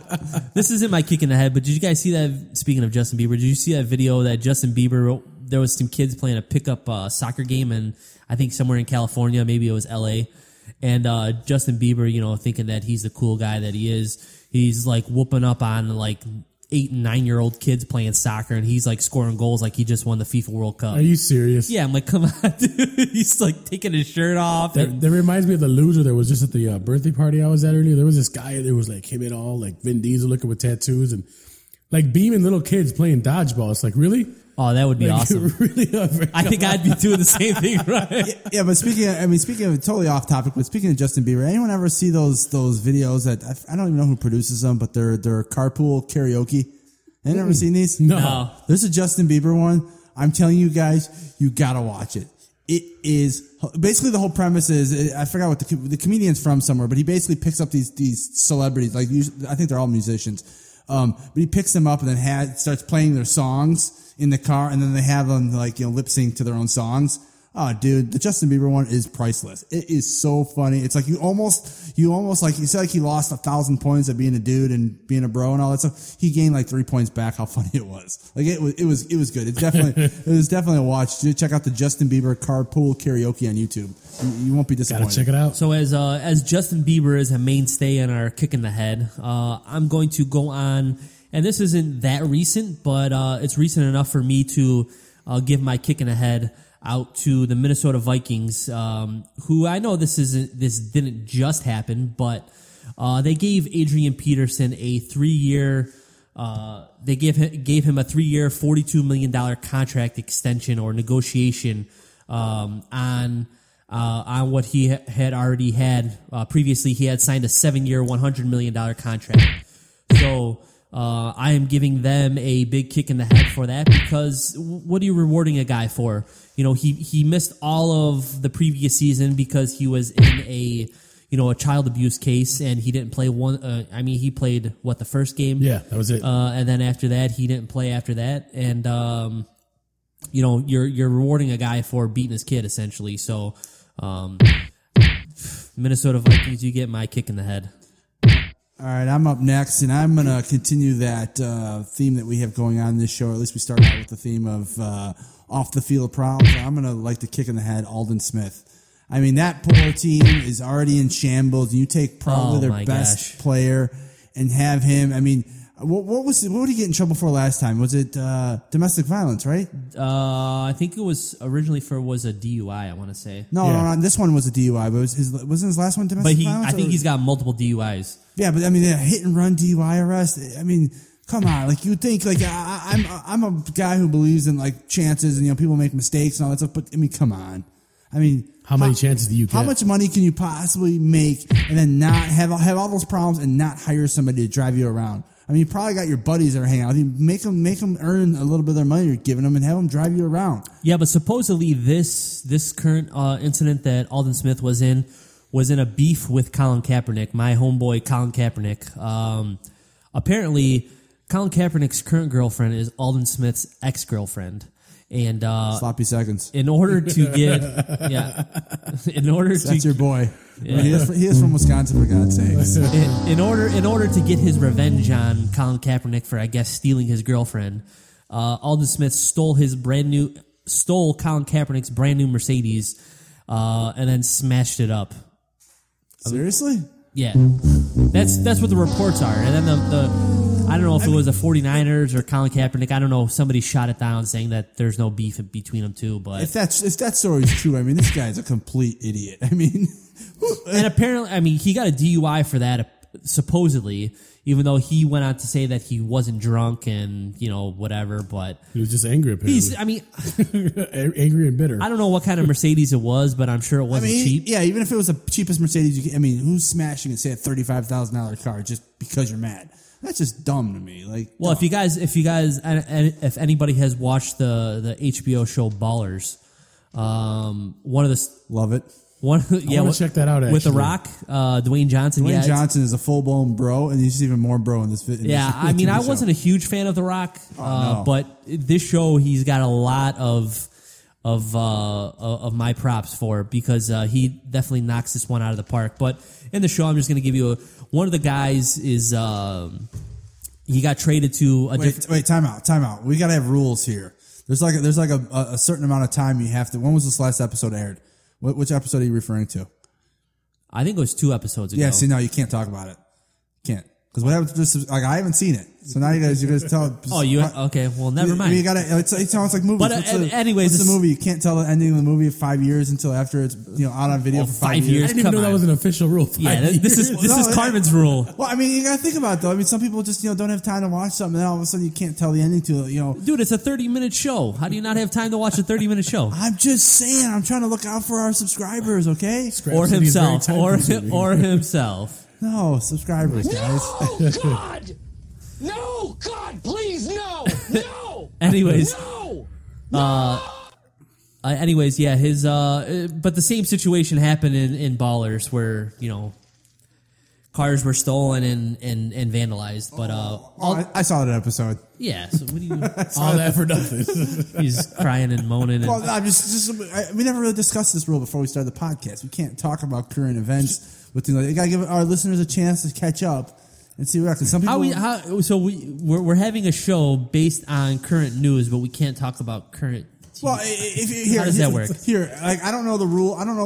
There's no rule. The It's just official like unwritten rule of movies endings. Like, you can't ruin the ending of Sopranos or something. I mean, now you can, but like, you couldn't do it like as it happened. But I think with TV shows, we could be able to talk about them freely once the next season is started. all right. I'm gonna give everybody Is that a fair rule? I'm gonna give everybody a spoiler alert for Game of Thrones. Somebody's gonna die. I mean, what the heck? Gone. I'm just saying. I'm just No, but, it's just a friendly thing. That's anyways, like I was saying, Alden Smith is a dummy, and it's just stupid. How many chances are you going to get? I mean, he was when he was at his prime, could be the defensive MVP of the National Football League. He was one of the elite pass rushers in the NFL. And how many opportunities you have to get, and for the most part, for one of the most storied franchises in the NFL, the San Francisco 49ers, and you're just going to completely waste that away. I mean, you have all the talent in the world, you just can't stay on the field because you're a dummy off the field. I mean, it just makes no sense at all. Not everyone's built for the spotlight, apparently, right? I mean, He's an idiot. He's a complete idiot, man. yeah, I mean, He can come find me. No, I'm just kidding. actually, he was actually spoke to the media after he was released from jail or prison or his holding cell or whatever it was. Not prison, but jail, because prison's a little bit more long term. More intense, right? Yeah, but in his holding cell or whatever. But he seemed he seemed remorseful for it. I mean, he regretted it, but at the same time, actions speak louder than words. You can't just keep going on and apologizing about things and thinking that it's going to be okay. And then obviously the 49ers did the right thing by releasing him. And then I went out. They released him, really? Yeah, they released him. I didn't even see that. I mean, he won't play this year, probably. I mean, look what the 49ers have had to go through. They went through Ray McDonald. Yeah. They went through that whole saga. They released him. Bears picked him up, released him. And then they got this Alden Smith dude who's, a freak of nature, athlete, and, a prodigy of Reggie White, essentially, one of the greatest, prolific sackers or defensive linemen in the league. And apparently a prodigy of the streets, too. From Yeah, I mean, what a moron. I mean, Just as a quick, since I misspoke and thought he had some domestic abuse violence, I'm going to run down his record. January 28th, 2012, Alden Smith was arrested under driving under the influence in Miami Beach. June 30th, 2012, he has suffered stab wounds after attempting to break up a fight at a party at his house where 2 people were shot. September 20th, 2013, Smith was involved in a single vehicle accident in San Jose. Was arrested under suspicion of driving under the influence. April 13th, 2014, Smith was detained and arrested following an incident at Los Angeles Airport in which Smith became belligerent and uncooperative with TSA agent. And then the last one, August 6, 2015, where he was arrested for allegedly hit and run under the influence. So this goes to my kick in the head as well, because the NFL is trying to clean up its image out there in the world. They want to be this squeaky clean, good Samaritan, good citizen type organization. And the 49ers do the right thing by cutting or releasing Aldon Smith for his stupidity. And then there's guys like Adrian Peterson, who, we could all agree in this room as fantasy football players that he is a one-of-a-kind running back. But, like we're learning in the whole Patrick Kane thing, that always doesn't equal, to be rewarded. You shouldn't be rewarded for stupidity as well. Patrick Kane, Adrian Peterson, has a case against him for child abuse. And then the Vikings go ahead and give him a pay raise essentially. And then, the NFL is trying to avoid these kind of image conflicts where their stars are, breaking the law and stuff like this. Then we got guys like Aldon Smith who breaking the law several times. And then, obviously 49ers do away with him, and we'll see what happens with him if he finds his way to another team, if somebody gives him a second chance, if the NFL gives him a second chance. We don't know. And then we were talking earlier in the pre-show about Ray Rice possibly coming back to the NFL, where he's going to go if he does. A lot of rumors are saying that he could land up in Houston, which we just heard that Arian Foster injured his groin, had surgery on it, and his timetable is not really clear, but he could miss up to 2 to 3 months with that groin injury. So, who knows? We'll see what's going to happen. The NFL, I think, is kind of a joke as far as penalizing their players and their stars. But Aldon Smith, you get the JCC show. No, Scrap City Sports. I'm sorry, Jesus, I did a Josh there. But you get Scrap City Sports, big kick in the head from all three of us, and I'm sure if Josh was here, he'd be kicking him in the head too. So yep. You get a big old kick in the head. Roy? Well, my kick in the head goes to, and this is probably going to shock most people, Floyd Money Mayweather. Everybody knows the chef, how he... Floyd Mayweather, to me, I love Floyd Mayweather. As a boxer, he's the purest boxer of all time. He's the best. No one can hang with him in the ring. But for you to go out and what may be your final fight of your career, right? That's what it's rumored to be. 48-0, he's going to go out 48, more than likely 49-0 against Andre Berto. Can I get like a cricket thing in there? Some of you guys got a cricket sound effect?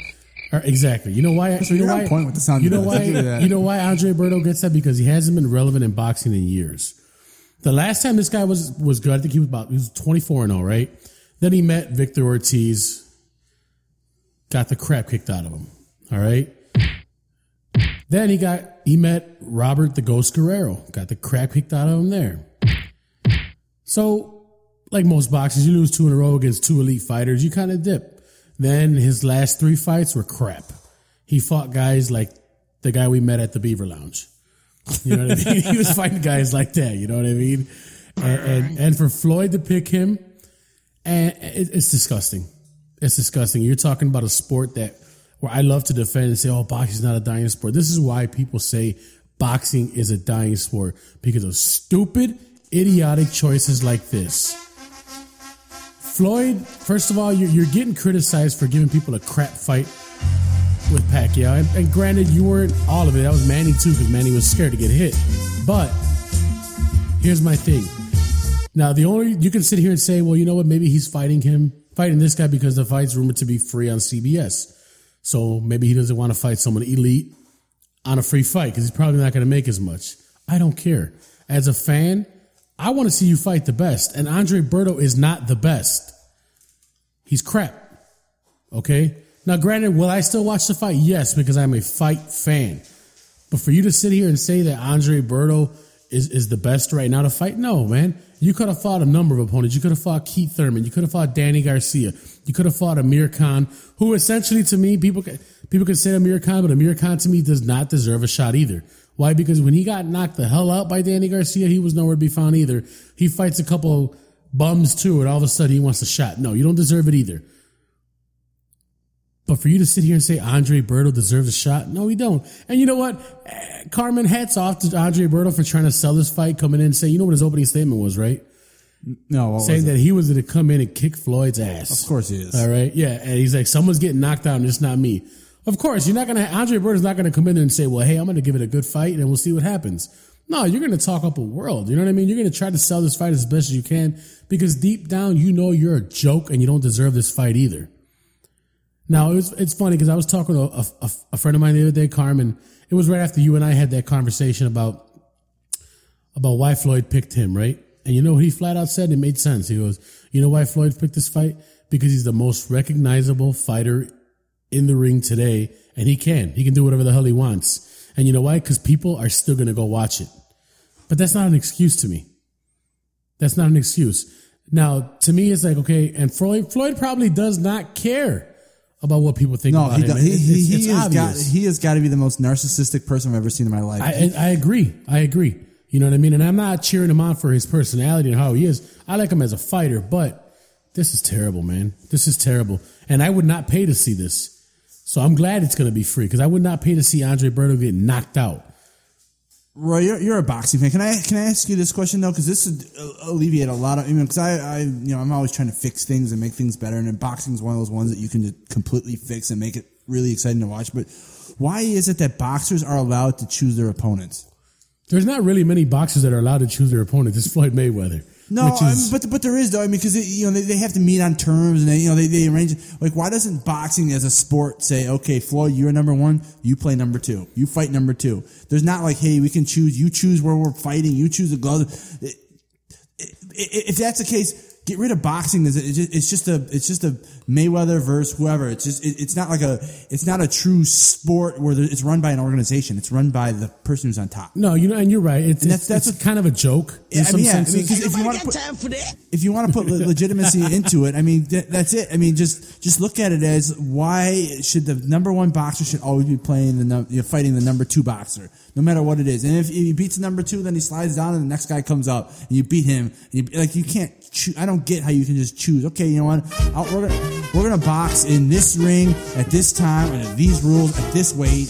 Like it's all semantics to me, and it's crazy to have. Like, how can you have a quote unquote the sport of boxing be jurisdicted by personal preference and rules? It's just ridiculous to me. Yeah, and it hasn't been just going on it's been going on for a long time. No, it's always. It's not just Floyd. Time. It's not just Floyd that does that. I'm not saying it's. I'm saying that boxing is a sport. Like if it's an organized thing and kids are into it, and other people are into it. Why is there not more rules as far as who you fight, how you fight them? Like, it should just be a standardized thing. Like, okay, if the main events are, say like, I don't know, I would assume Las Vegas has got the most amount of fights, right? Yeah, of course. So I don't know how many. I know Caesars has them. I don't know. Mandalay Bay has them. Barclays Center is coming up with a lot of fights now too. But so you just have it. Like, okay, you have the event of, I don't know. You come up with some sort of timetable as far as that's probably the only way they're going to sell out. The New Jersey Nets certainly aren't going to do it. The number one boxer can't fight in every fight. Like, so the number one boxer fights. What's the average boxer in their box career? What do they fight? Twice a year? 3 times a year? Twice a year is typically what it is. Twice a year. So you set those all up and you just have it where it's, it's just a rotating thing of like, okay, whoever's number one plays whoever's number two. And that's it. Right. Like, there's no rules of like, okay, we can pick out the referees, we can pick out the ring, we can pick out the location, we can pick out the time. No, none of that. It's preset. Floyd Mayweather, you're number one, and Manny Pacquiao's number two. They fight. That's it. Right. There's no contract disputes, and that's it. And you know what, Carmen? You're right, because it goes back to even like when Lennox Lewis was he was like dodging Andrew Galata. Like there should be it's like can you imagine if any other sport where the New England Patriots would be like, you know what, we're gonna play the Jacksonville Jaguars. Because that's who we agree 16 times a year. I mean, that's what that is. I mean, or we're gonna play a team that's I don't know, what's a mid-level team. Bears. We're going to play the Bears. I mean, it's crazy. You want to see the top teams play against the top teams. You don't want to see you don't want to see the who's number one in Houston Astros, or who else is number one? Yankees or anybody. You don't want to see them playing the last place team. You want to see them playing the second place team. You don't want to see them playing the Brewers. Yeah, like I mean that's just competitive balance. Like that's what it is. Like you want to see the best versus the best. That's probably a good reason why the sport is dying. Yeah, I mean it's really it though. I mean there's no sanctioning as far as that is concerned, and like that whole like weight class thing with like I didn't ever realize when you're trying to fight for a weight class, well if a certain guy's cutting weight, it's going to cut his muscle mass, and he doesn't fight it. His optimal weight is this. It's like, well, how about you fight your weight class and that's it? Like now, I kid you not, 3-4 years ago, this fight would have been great. Because that's when Andre Berto was just like knocking people out left and right. Same thing with Manny and Pacquiao right, fight. Exactly. And it's just like now that, Andre Berto never even cared to fight Floyd Mayweather back then. Now he wants a shot. Why? He's going to get paid, of course. You know what I mean? He's on the flight with Floyd Mayweather. He's going to get paid. Now, the only good thing that's going to come out of this, I personally don't think Floyd's going to retire after this. He's going to sit back. He needs to go away. He's going to knock out Andre Berto come September. That's just basically what it's going to come down to. Tie the record, right? Tie the record. And then he's going to come back, and I personally think his last fight will be against Amir Khan at Wembley Stadium. That's what it's going to come down to. Little change of subject here, but have you guys ever seen like an aerial shot of Wembley Stadium? I've been there. I've seen the aerial shot of it, yeah. And they got that huge truss. Yeah. I just saw a video, I think it was maybe a day or two ago, of some guy that climbed that thing. What? Nothing. Just he was like in jeans and a t-shirt. Oh, that's crazy. Like those crazy adrenaline junkie guys that just like they you've seen videos of it's one climbing of those, like the Shanghai Towers. One of those guys. And the guy literally there was aerial shots and the guy looked like an ant on top of this thing. That's and crazy. The wind is like whipping around like crazy. Yeah, but that being said though, I mean, don't get me wrong, I'm not doing any of this stuff. But those guys, like, that's not as bad as like you would be to climb the Shanghai Tower. I mean, that looks crazy. I mean, it's not as high. I understand that, but if you were to see the video of this dude and like the aerial shots that he was getting, and he had like a selfie stick that he was like going around with, literally the bars that he was climbing on were round. Yeah, it's a truss. It's a truss. They're slippery. not flat. They're not flat, and it's in England, so it's always raining there, probably moisture and damp, and like one little misstep, and the dude's plummeting down to his death. Done. So it's just now that you brought up Wembley Stadium, it just popped in my mind. Like to me, that should be his last fight to beat the record, but we'll see because he's gonna sit back. The welterweight division's gonna blossom over the next few months. You got like Carmen. You've seen Keith Thurman fight. Yep, dude's a monster. I don't know if you guys got to see the Paulie Malignaggi and Danny Garcia fight. That was another good one. Danny Garcia disposed of him real quick. But those are two really, really good up-and-coming fighters, and pretty much essentially going to be the face of the welterweight division for a while. So we're going to see how it unfolds. He's going to sit back and see what happens. We got Miguel Cotto coming up against Canelo Alvarez. So, I mean, there's going to be some good fights coming up, but this fight to me, again, Floyd, you deserve a big, ridiculous kick in the head. How about this? Fatality. There you go. Anyways, so let's just get a little bit of we'll spark a little conversation here with the whole Floyd Mayweather and Ronda Rousey debate here.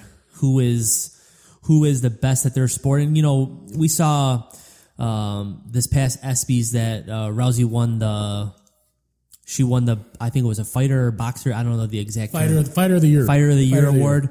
And she had her retaliation against Money Mayweather. Which is quite clever, I'll give her that. Money Mayweather, because, this was spread out over time, this war of words going back and forth with each other between Mayweather and Rousey. Am I saying that right? Rousey, right? Yeah, Ronda Rousey. Sorry. Rowdy Ronda Rousey. But anyways, Mayweather started the whole fight, I guess you would call it, between both of them. When asked about Ronda Rousey, he didn't start it. She did. No. Originally, he started it, and I'm gonna give you guys the lowdown of how this debate started or how this fight started. But I don't know the exact timeline, but it was at least a couple months ago that Floyd Mayweather, or it was actually, I think it was last year. before Ronda Rousey actually got this whole huge, public spotlight and everything like that. A reporter asked Mayweather about Ronda Rousey, and his response was, "I don't know who Rousey is." So, time progressed. That obviously ticked her off a little bit, and then after she won the ESPY, I'm sure a lot of you heard it, but just in case you didn't, Rousey fired back and says, "How does it feel to get beaten by a woman for once?" In regards to Floyd Mayweather's domestic violence history, which is a super low blow. That was pretty good. I'll give her credit. If anyone could say that to him, it's her. Of course. And then Floyd went on. This is one of the reasons why I do not like Floyd Mayweather. And Floyd's response to that was, "I've yet to see any MMA fighter or other boxer make over $300 million in 36 minutes. When she can do that, then come call me." In regards to his income per fight, which is pretty crazy, but which is ridiculous. I blame that on Roy. Yeah, guys like Roy paying for paying for those pay-per-view fights. But Ronda Rousey didn't respond after that. She didn't have to, because the UFC themselves responded when they tweeted out a highlight video of Rousey's knockouts, and then afterwards they put a hashtag, "She don't need 12 rounds." Hashtag "She don't need 12 rounds." That's basically essentially what Floyd Mayweather was saying when he makes $300 million in 36 minutes. That's hashtag roasted. Hashtag boom roasted. So Floyd Mayweather hasn't come back with anything since then, but I don't think he could really say much. But we had this debate a couple days ago about that, and it just goes to show the objectives of Floyd Mayweather. Is he really going out to be, the greatest fighter of all time, or is he just going out to, obviously make as much money as he can? But it just goes, when you are the pinnacle of the sport, which apparently Floyd Mayweather thinks he is, and a lot of people think that he is as well. When you are the pinnacle of the sport, why bring that into it? Why bring the money factor into it? That's all he knows. When you could take the high road, and obviously Rousey's shaking up her sport, women's professional fighting, and he could just give her the praise that she needs to, because obviously they're never going to fight each other. Let's face it. No, of course not. So why throw those jabs? Why throw those jabs when you don't need to? You could be essentially the bigger man, and just congratulate her for what she's done and her accomplishments, and still know what you are at heart, and that's a good person and a good fighter. But obviously Floyd Mayweather is not that person, because he's got to bring that into it. Can I give you my personal opinion on it? Yeah, I want to get in that after you, Roy. It's an ego thing. It's all about his ego. Oh, man. yeah, I know that. He took it personal when someone asked him about another fighter other than himself. Yeah, but here's the thing, though, is when he said he didn't know her, I believe that. I don't think he did. That guy is the most narcissistic person I've ever seen in my life. Like, it is. If you're somebody who carries around a duffel bag with $1 million in it at all times, you are, like Carmen said, a narcissistic SOB. I wish I could do that. But isn't there reports of that when he goes into training, he's like super, super closed off from everything, and he's completely isolated from everything? So, that's a legitimate, he can legitimately not know who she is. That's a very high possibility. Yeah, he doesn't do nothing. He doesn't. Yeah, he's not. Other than his own camp, no one's around. Nobody's around him unless you're invited. Yeah, I'm sure one of his boys that he's paying probably $1 million to hang out with isn't talking about Ronda Rousey in front of him. I don't think that's happening. So that's a logistic. That's a realistic thing that he truly does not know who she is. Well, yeah, it's just. Like I was saying, if you're the pinnacle of the sport, we see it, with hockey players, with football players, with basketball players, with baseball players. You never see that. You never see them, you don't see Stephen Curry, after the Golden State Warriors win the championship over Cleveland and say, maybe if Dan Gilbert would have spent more money, they could have competed with us more, or, something like that. Or, I signed this, or Klay Thompson saying, I signed an $88 million contract. That's why we won the championship. No, that's not how it works. Have some class, give praise to your opponent, even though you really think that they are garbage. Give praise to them anyways, because it shows that, you do have class and you are humble and, you don't take things for granted, etc. So everyone knows Floyd's the highest paid athlete. He knows it. He knows he's the best boxer in the sport right now. But he doesn't have to be an ass about it. You know what I mean? Like, just be humble. That's my thing too. Right. As much as I like him as a boxer, as a person, I think he needs some work. And he needs work. But the thing is, like we were saying about boxing, is can you really truly say that he is the best boxer in the world? Only for the fact of, and I'm not trying to offend you, Roy, but only for the fact of you choose who you fight. He's choosing these people based on what he sees and what, it's not like somebody's coming up to him and say, okay, we're fighting. No, he picks, like, you're the champ, so you apparently pick who you fight. So, therefore, you don't really know if he's the best boxer. Because, one, he's never been in a fight where he's really been threatened because, one, he may have never agreed to the fight. Like, why didn't he fight Manny Pacquiao 5 years ago? Because he may have lost. You know what I'm saying? Like, so you really, don't get me wrong, if you're looking at record and whatever else, yeah, he is the best boxer, but do you truly know if he's the best boxer in this era? No, you don't. I see what you're saying. I totally see what you're saying, but the picking of the fighters, that started happening with him a few years ago. No, I don't mean like one or two. It's like in the beginning of his career, you put people in front of him, he was. Well, yeah, but that's the thing, though. In the beginning, he's trying to prove himself. At this point, he's not trying to prove anything. He's more trying to maintain what he has, and he's trying to go for records. So, like, in the beginning, he's hungry, and he's going out there and fighting, where now he's just like, okay, I can pick and choose, I can dodge, and if I get to a decision, I'm going to win because they're not going to unseat the champ who has never lost in a decision. Like, it's just not going to happen. So, therefore, he can, I don't know. I just, like I said, I'm not taking away from he probably is the best boxer, but it's not to me, in my mind, it's not a definitive answer of yes, he is, just because of the fact of how screwed up boxing is and how they allow these things to happen. At the end of the day, as much as people don't like him, that's the face of boxing, unfortunately. But that's what's sad about it. But okay, so Roy, you're a big Mayweather fan, and Mayweather's going to break Rocky Marciano's record of 49-0. He'll tie it with this one. Yeah, but I'm saying he's going to. I think he'll go for the he's going to record, break the record. But here's the thing, though: is okay. So Floyd Mayweather's currently 48-0, 48-0 with 26 knockouts. Rocky Marciano, who is 49-0, had how many knockouts? 43. That's impressive. But that's what I'm saying. But you're also talking about two different styles of fighting. Right, I know, but I'm saying, but my only point in the, because it's that whole debate of like eras and, but like I get all that part of it. Yeah. And my point is in Rocky Marciano's fights, he's throwing punches because he's knocking people out. Like you're not, if you got out of 49 victories, you got 43 knockouts, you're exchanging punches. You're not going to do a decision. You're not ducking and weaving. But Marciano was a straight up slugger, man. Yeah, I know, but that's what I'm saying. All these guys, that are, even like the guy who's number 3, who's 51-0-1, he had 38 knockouts. Like these guys are throwing punches. Where for Floyd, it's impressive that he's, hasn't lost or whatever else, but he's also hasn't been tagged that. Like he's never really been hit hard, has he? You mean, like, are you asking me? Yeah, the last person I seen him get hit hard by was Shane Mosley. How Shane long Mosley ago was almost that? planted his ass. Called 3 years ago. Yeah, he almost planted him. And Floyd was scared, like legitimately scared. That's what I'm saying, he got tagged, and he was just like, "Whoa, wait a minute, this guy just hit me." Granted, that's I guess that's Floyd Mayweather's brilliance in the fact that he's been able to get to this point without really being. Because his career has been extended because he hasn't taken a pounding, but. You're a boxer, for God's sakes. Like, if you're not getting it's a blood sport. Nobody wants to see the guys hugging up at the in the middle of the ring every twice a round or something like that. Throw some punches. And you know what? And truthfully, man, the style that Floyd's fighting now all comes from his father. Because when Roger Mayweather was training him, his uncle, Floyd was throwing punches, but that's why Floyd was getting tagged too.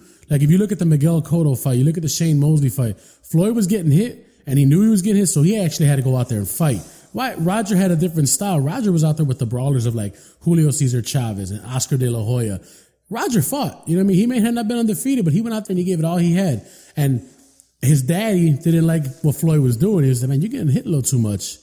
We're going to have to change your style up again. You have to go back to more defensive mode, which is, I love Floyd Mayweather, but those fights can be kind of boring. Yeah, they can be kind of boring. Yes, right. I agree. I've seen as a fan of the fighter, I like that he is undefeated. Of course, I've seen. What I mean? In my not so illustrious boxing viewing career, I've seen 3 Floyd Mayweather fights, and I have not been impressed with any one of the fights. Even though he's won all 3 of them, obviously, because he's undefeated. But you've seen Manny, and you've seen the 2 Marcos Maidana fights, right? I seen the red-haired Mexican guy. What's his name? Canelo. Yeah, I seen that fight.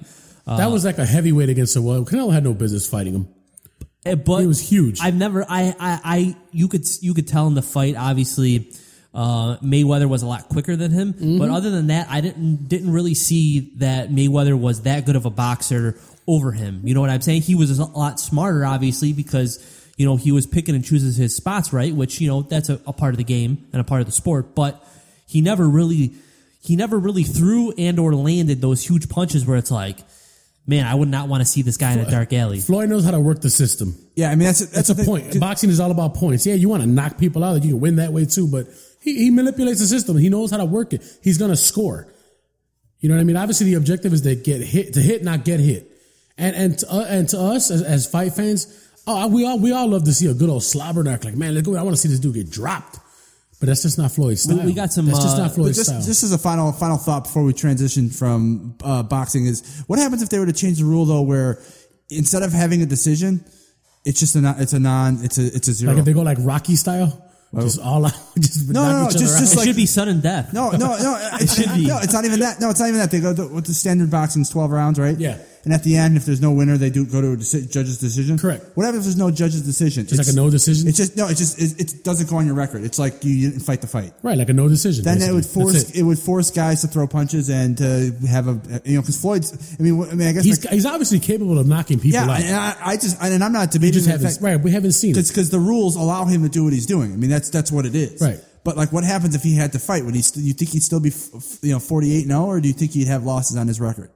I think he'd still be undefeated. I think he'd just be forced to fight more than he wants to.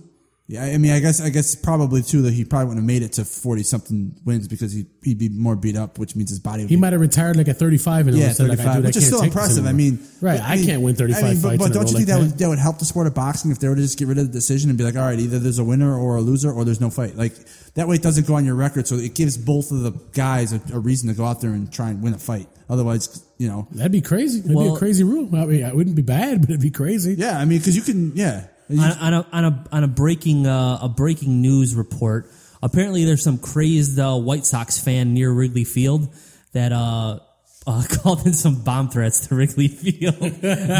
not saying it's an actual Sox fan, but bomb threats were called into Wrigley Field after the Cubs and Giants game, and they had to evacuate Wrigley Field. So. Luckily, Roy's alibi is he's doing his podcast Let's now. timestamp this podcast right now. It wasn't me. I guess we really shouldn't laugh about it because this is a pretty serious thing. But no, that's pretty messed up. Yeah. We don't do things like that, man. That's stupid. Yeah. So, anyways. Christopher, if you ever get a chance, dude, I know you're not a fight fan, but you want to see Floyd fight, look up like recent fights like Floyd against Sugar Shane Mosley, Floyd against Miguel Cotto. That's when you'll be a little more impressed by Floyd and what he can actually do when he hits people. He hurts people, man. I don't think. If you want to watch a short fight, watch the Victor Ortiz fight. Yeah. Well, probably not going to do that. But anyways, we're going to move on and move forward in the show and give us that segue, Carm.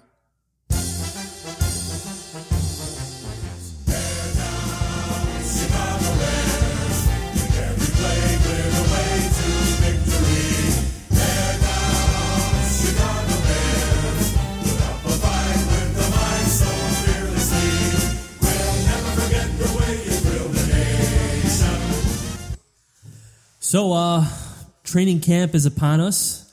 Football season is actually here because tonight is the Hall of Fame game. Yesterday, the inductees of the Hall of Fame were introduced. A couple guys notable. Charles Haley, Jerome Bettis, Junior Seau, which obviously not around to accept that notoriety or award, but and then today is the Hall of Fame game, which consists of the Pittsburgh Steelers against the Minnesota Vikings, which should be lip smacking good for all NFL fans because we are chomping at the bit for some action here. And I can't wait, man. Yeah, this is it's an exciting time of the year. Not as exciting as all the winter sports that we get, but we have the MLB season coming down to the end. We have football season starting up. It's just a good time of the year. And we have the Chicago Bears. We have everything going. Yeah. I don't get no love over here, really, man. No, we get nothing for Sorry, the Dallas bro. Cowboys. Sorry, this is Scrap City Sports here. I heard something interesting that they were saying since 1990, any team that has made the playoffs the previous year, a minimum of 5 teams have not gone to the playoffs the following year. So my question That's is a crazy stat. My question to the show is, which of the 12 teams that made the playoffs last year, pick 5 of them that will not make the All right, playoffs? I'll run it down real quick just to give anybody a refresher on who made the playoffs last year and who did not. But the Cardinals were one of the wild card teams in the NFC, and the other wild card team in the NFC was the Detroit Lions. The division winners were the Carolina Panthers of the NFC South. The NFC East division winner was the Dallas Cowboys. The NFC North was the Green Bay Packers, and the NFC West was the Seattle Seahawks. Over in the AFC, we have the wild card winners as the Baltimore Ravens and the Cincinnati Bengals. The AFC North went to the Pittsburgh Steelers. The AFC South went to the Indianapolis Colts. The AFC East is the New England Patriots, and the AFC West went the Denver Broncos. So out of those 12 teams, what 5 do you have pegged as not making the playoffs this year? Am I first? Or You go first. I'm going to go Bengals, Ravens, Broncos, Lions, Panthers. All right. I'll go next. I'm going to say the Bengals, Cowboys, Panthers, Lions, Broncos. All right. My 5 teams, I am going to go with one of the obvious choices in the Bengals. I am also going to go with the Broncos, the Lions. How many is that? 4? You guys know? No, Yeah, not 4. even. That was 4. Yeah, that's 4. I was counting for everybody, and Yeah, nobody's I'm like- counting for me. I'm counting in my head. That's 4. Where's the 5th? All right, so I got the Bengals, the Broncos, the Lions. That was 3. Cowboys, you said? Cowboys 4, and my 5th team to be held out, I am going to go with. This is kind of a tough one because I think that depending on how the Patriots go with the Tom Brady Deflategate suspension thing, I could either go the Patriots or the Ravens, in my opinion. But I'm leaning more towards the Ravens only because we've all seen what the Patriots are like. The consistency of the NFL playoffs, they are always there. So I am going to bet for the New England Patriots and against the Baltimore Ravens in this case. Random note, who's the backup in New England right now? Garoppolo. Okay. He'll be fine.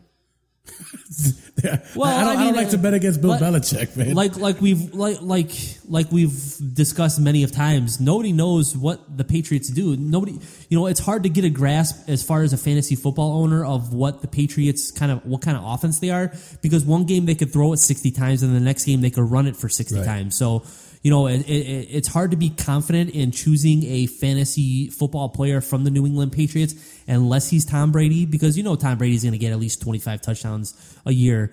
But Guaranteed. Outside of that, we don't know what really is going to happen. So for all we know, they're going to run the ball 60 times for the first 4 games and, just try to run people over and stay above water until Tom Brady does get back from his 4-game suspension for Deflategate. So. Did anyone see that thing, by the way, with Tom Brady? What he said about Peyton Manning? No. Where he was like, I guess the difference between him and Peyton Manning is you'll see when his career's over after this year and how he's just going to continue to basically light the league up because he's got 7 or 8 years left in him. Who said it? Tom Brady? He actually said that? Yeah. Wow. Somewhere along those lines, he's like, you'll see who's better, basically. Well, I mean, I don't think anybody's arguing the fact Tom Brady's probably better. I mean, just based on championships. I mean, but my reasons, going back to my top 5, my reasons for one, the Bengals being not repeat. It's just because they're in a tough division. I mean, they're dealing with Baltimore and Pittsburgh. And in the AFC North, there's 4 teams, and 3 out of the 4 teams last year made the playoffs. So one of them is bound. Yeah, not to make I it. just think that Cincinnati is going to be the odd man out. Cowboys. The reason why the Cowboys don't make it is I just think that one, because the chef likes him. everything clicked for them last year, and I just don't see them getting that same. I'm not going to call it luck, but that same good fortune. And the fact that a lot of their wins were based on the fact of DeMarco Murray just running crazy behind that line, and DeMarco Murray's in Philly now, which is a rival. Are they going to be able to upkeep that balanced offense that they had of run and pass without their rock in DeMarco Murray, running the ball, or getting close? I don't know how many touches it was. Well, I'm headed to Oxnard to try out, so close to 300 touches for the year. DeMarco Murray. He had like 328. Yeah, I mean, so that was a huge part of their offense. I mean, not only rushing but receiving as well. History says any running back who touches the ball over 300 times dips. Oh yeah, big statistics, big time. But so dramatically. Was it Joseph Randall? Joseph Randall. Yep. Joseph Randall and Darren McFadden. Could they and Lance Dunbar, can they sort of mask the hole that's going to be missing in their offense? I don't think so. That's why I chose them not to make it as well as Carmen. For the reason for the Panthers is the fact that I just don't see the Saints having another bad year with Sean Payton. Even with Jimmy Graham gone, I just think that Sean Payton's too good of a coach to go 2 bad seasons in a row. So that's why I think the Panthers won't make. They're not good enough to make a wild card. Their only shot is to win that weak division, and I think that the Saints will run over that division. Detroit, I just think the loss of Ndamukong Suh and Nick Fairley is just going to be too much of that defense to handle, and a lot of their points were generated from their defense because of that pressure they'd get from interceptions and whatnot. So I see the Detroit Lions falling off, and hopefully maybe the Bears taking that spot, and then the Denver Broncos just because Peyton Manning's a year older, new coach, new offensive coordinator. I just think too much change is there. They lost Wes Welker as well. Yeah, and I just you're in a division with Kansas City, who's going to be better, and San Diego. I just don't see the Denver Raiders, who they've been the bottom of the barrel as far as NFL teams have gone the last probably decade or so. But they've made some pretty significant improvements in Amari Cooper, and as much as you want to bash on the Raiders, Derek Carr, their starting quarterback, had a pretty decent year last year. Yeah, I think he's a legit quarterback. But a question for you guys: if you're starting, because we're always about in the Scrap City Sports, we're always about starting teams and building organizations. Who would you have as your head football coach? If you could choose any current coach, who would you choose? Bill Belichick. Bill. I would have to go Bruce Arians. Oh, Bruce Arians! I forgot about he's good, but I got one that's different than both of you guys. I'm going with Mike McCarthy. Yeah, that's not a bad one either, man. Bruce Arians. I'm not a Belichick guy just because there's too much shadiness going on in New England to believe that whatever he's doing there is legit and legal and all that good stuff between Spygate and but isn't that going on everywhere? The Patriots just get caught because they're just stupid enough to get caught. Maybe, but that's what I'm saying though. Like I don't know. I've never been. I'm sure every team is riding that fine line of legal and illegal as far as NFL rules go. I'm not debating that, but like I said, it's just my own thing. I just think that something's going to be found out. Like we're going to find out like 5 years from now that Bill Belichick's been doing this thing wrong, and that's why pumping Brady with steroids. Yeah, whatever it is. I'm not a fan. Really a hologram. I'm not a fan of the way they, and how Bob Kraft thinks he's bigger than the league. I'm just not a fan of the Patriots organization. But I don't know. I like the way the Packers run things. I mean, granted, they've had Brett Favre and now they have Aaron Rodgers, so it's kind of hard. Miss a beat. I'll give them that. Man. Yeah, but I mean, they the way their organization is run, the way their coaching staff. I mean, and it's kind of odd because as being Chicago Bears fans, except for Roy here, but. There's not much to hate about the Green Bay Packers. I respect them. I mean, I do. As much as I hate to say it, I respect the way they do business. As much as Cubs fans hate the Cardinals and, Sox fans hate the Tigers and Blackhawks fans hate the Blues and Bulls fans hate, whoever team LeBron's on, you can't really say that you hate. I mean, you can't really say they hate the Green Bay Packers. I mean, they're kind of. You got to respect them. There's no real D-bags on the team, to be honest with you. I mean, as a general Bears fans would all just claim that they hate the Packers, but I think a lot of that is to our previous conversation about real fans and people who just claim to watch football every Sunday. Where I think most general football fans can agree to respect the way that the Packers. If you don't like them, you respect the way they do business. I mean, they don't miss a beat, no matter who they've got under center, no matter who they've got at receiver, who's running back. They don't skip a beat, and they're always. I think contender. you guys maybe think that's a testament to fantasy football as far as the hatred goes for the Green Bay Packers, because I'm sure Aaron Rodgers have won a lot of people fantasy football championships in the city of Chicago. I'm sure.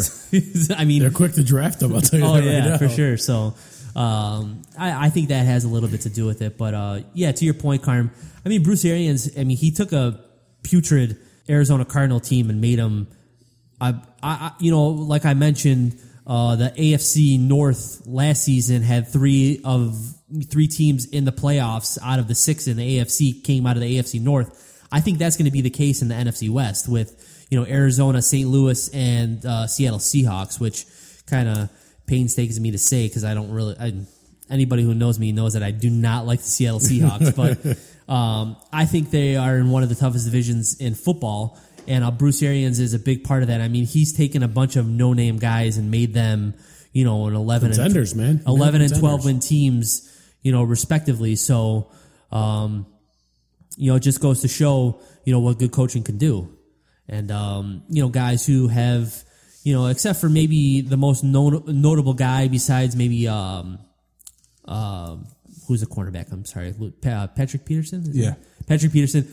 Carson Palmer, I mean, he was in the twilight of his career, kind of resurrected himself and then tore his ACL. So, that's just bad luck. Yeah. I mean, he did that in the playoffs for the Bengals too, right? Right. Exactly. It was against the Steelers? Yep. Yeah, got hit, tore his ACL, and boom, got wrenched, and there it went. And the Bengals that year were a heavy contender to win the Super Bowl. So, that was their last and final hope probably to win to do that. So after that, they were. But yeah, Bruce Arians, he's kind of us Bears fans know, what we missed out on when the Bears hired Mark Trestman. Yeah, do you have like a time warp sound effect that we can go back to, because we can rewind this thing 3 years and it would be so much misery.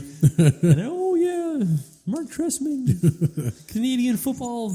I mean, granted, it's a hindsight thing, but I mean, even at that time, I was like, what are you doing? If you have a shot of landing Bruce Arians, who was the previous year Coach of the Year, correct? Yeah, I mean, he came in for Chuck Pagano when he had his prostate cancer. I mean, you had an opportunity to get that guy in your organization, and you chose an unproven guy from the CFL. I mean, come on. I mean, good luck. Good luck to the Baltimore Ravens. That's all I gotta say. We had to deal with that guy for 2 years, and his inept ability to coach a football team, to lead a football team. Yeah, that's exactly right, Carmen. To lead a football team. But maybe he'll be better in a role that he doesn't have to be that guy. They have John Harbaugh there, who is, probably one of the best coaches, and probably should be in this conversation right now for, a coach that you would start an NFL franchise with. But I'm not starting an NFL franchise with any Harbaugh. Anyone seen John Harbaugh lately? Or like read anything? Like see any of the documentaries or anything like that? Talking about John or Jim? I'm talking about Jim Harbaugh, but he's still a Harbaugh. His brother is certifiably crazy. Like, he for sure is crazy. I mean, I was watching. I think Jim is a little bit more crazy than John. You don't hear much about John Harbaugh, but Jim is definitely Jim was definitely hated. I was watching something on the Big Ten Network where they were interviewing him at some Big Ten press conference day. He is. I mean, just a look in his eyes, you could if he wasn't a football coach, he'd be in a mental hospital. I'm 100% confident. Or a crazy serial killer, probably. Oh my God.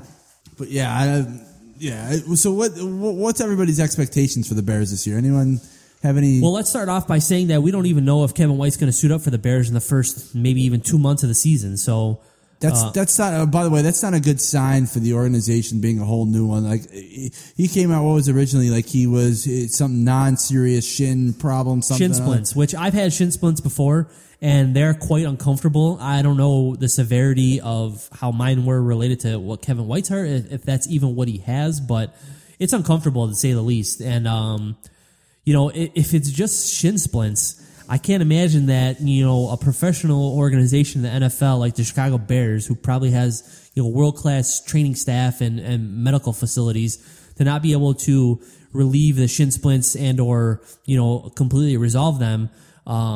In their 7th overall pick in Kevin White, who they've sunk millions and millions of dollars in to not be able to get this guy out on the field.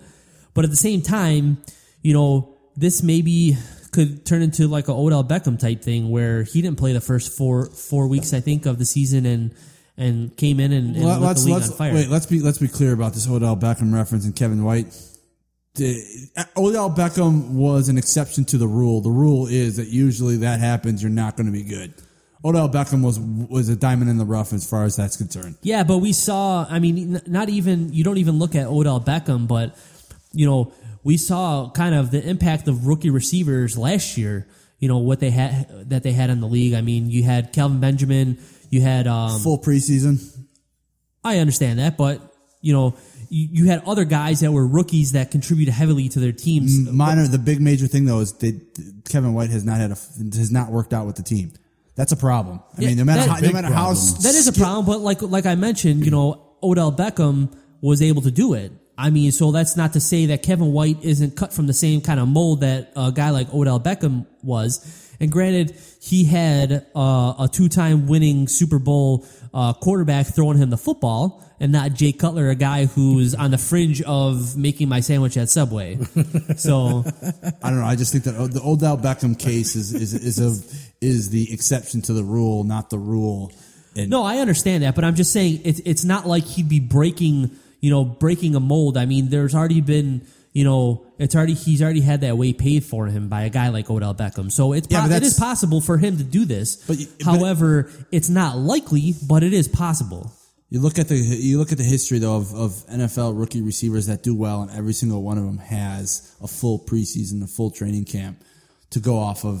Odell Beckham's the only one, and that happened last year. That's the only one that's missed significant time and then came back and did that. So I don't know. I just think that he is the exception to the rule, and I'd love to say that Kevin White can do the same thing. I put it at less than 10% chance of that actually happening. Just. I mean, it just kind of the thing that bothers me is that if it is just shin splints, why you could put him on the physically unable to perform list? Which he's guaranteed to be out 6 weeks. I think 6 weeks. So. That's what I'm saying. Like the Bears organization isn't starting off on the right foot as far as transparency is concerned. Considering he's the number 1 pick, number 7 overall. Yeah. I mean, be straight up with us. I mean, when have you ever seen in even if you just go off last year, when have you ever seen a guy not play a week of football due to shin splints? Never probably. You've seen turf toe. That's a different story, something like that, but. Shin splints, you're able to still function with shin splints. It's just it's not comfortable. So that's why I'm just I'm wary of the whole situation because I wonder if there's something actually bigger than shin splints. Because maybe they just don't want to put it out there just yet. I don't know. It's hard to say. It's just kind of concerning to me as a Bears fan and high expectations for Kevin White and the Bears this season. Not high expectations, but improved expectations, I should say, for the Bears this season. So we'll see how this plays out, and we'll see how this story develops, and where the Bears and Kevin White go from here.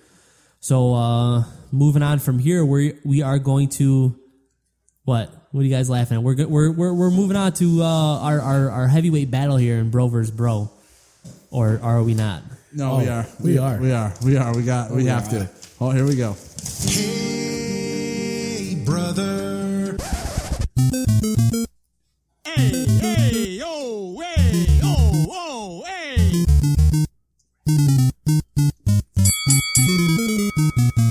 Is that your final answer?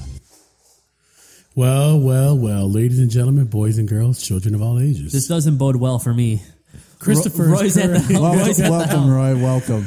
If I lose, guys, conspiracy theory. 2-0 so far with me under. Christopher, can you turn the tide here a bit? Maybe. We are going to see, ladies and gentlemen, this Bro versus Bro segment. We're going to go into wild card baseball. Oh, boy. All right. And, this is the time of the year where the wild card races heat up, right, guys? We were just talking about him, right? Yep. Yep. All right, we're going to test how great your knowledge is at wildcard teams. This is going to be a long. Now, just remember, it's either going to be a team or a player of that team that will be the answer, or a couple other things. But we'll get this. All right. So you got score, Roy? I got the score. I don't trust Christopher doing I got the score. I don't trust Christopher. I'm already winning 1-0. We got Carmen, Christopher. Are you ready? Yep. Are you ready? Sure. Let's get it on. Question number 1. Background music? Oh, sorry, guys. Oh. Hold on. I wasn't ready. Everyone knows what MLB Wildcard Baseball is, the wildcard team, right? In what year was the Major League Baseball wildcard first implemented? Christopher. 1998. Wrong. Carmen. 1996. Wrong. You guys want the correct answer, obviously? Yes. 94. Oof. Oh, I thought 94 was like, no, You didn't think anything. No, wasn't the strike in 94 though? I thought they didn't finish 94. But it was implemented that year, though. Oh, I was like, no, I can't. Okay. You didn't think nothing. All right. You got the wrong answer, just like me. In 1997, this team became the first wild card team to ever win the World Series. What was that team? 97? 97. They went into the playoffs as a wild card and they won the whole damn thing. Oh, this is going to be one of those tight. This is going to be a 1-0. In 97, you said, correct? 97. Dude. Can you give us a league? Christopher. Go for it. Maybe give the hint of the league first before he answers. That way we both have a legitimate shot at it. The National League. The Atlanta Braves. Wrong.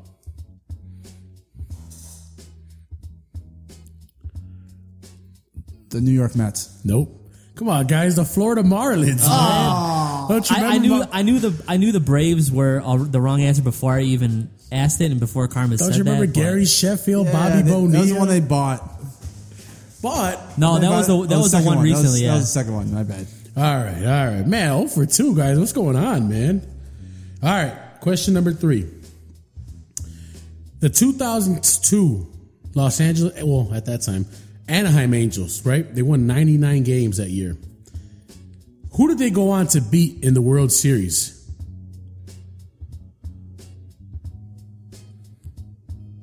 Carmen. Go. St. Louis Cardinals. No. Can you repeat the question? The 2002 Anaheim Angels won 99 games that year and were still a wild card team. But they went on to the World Series and they won that World Series. What was the team they beat?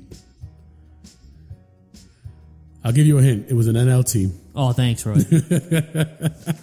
I'm going to say the Phillies. Wrong. Guys, what's going on? The San Francisco Giants, man. Remember Barry Bonds' one and only trip to the series? Yeah. All right. Brutal. This is bad. All right. Question 4. The 2003 Florida Marlins. Once again, a wild card team to make the World Series, right? What 2 pitchers led the way to beat the New York Yankees? Oh, man. I know one of them. Gotta give you 2.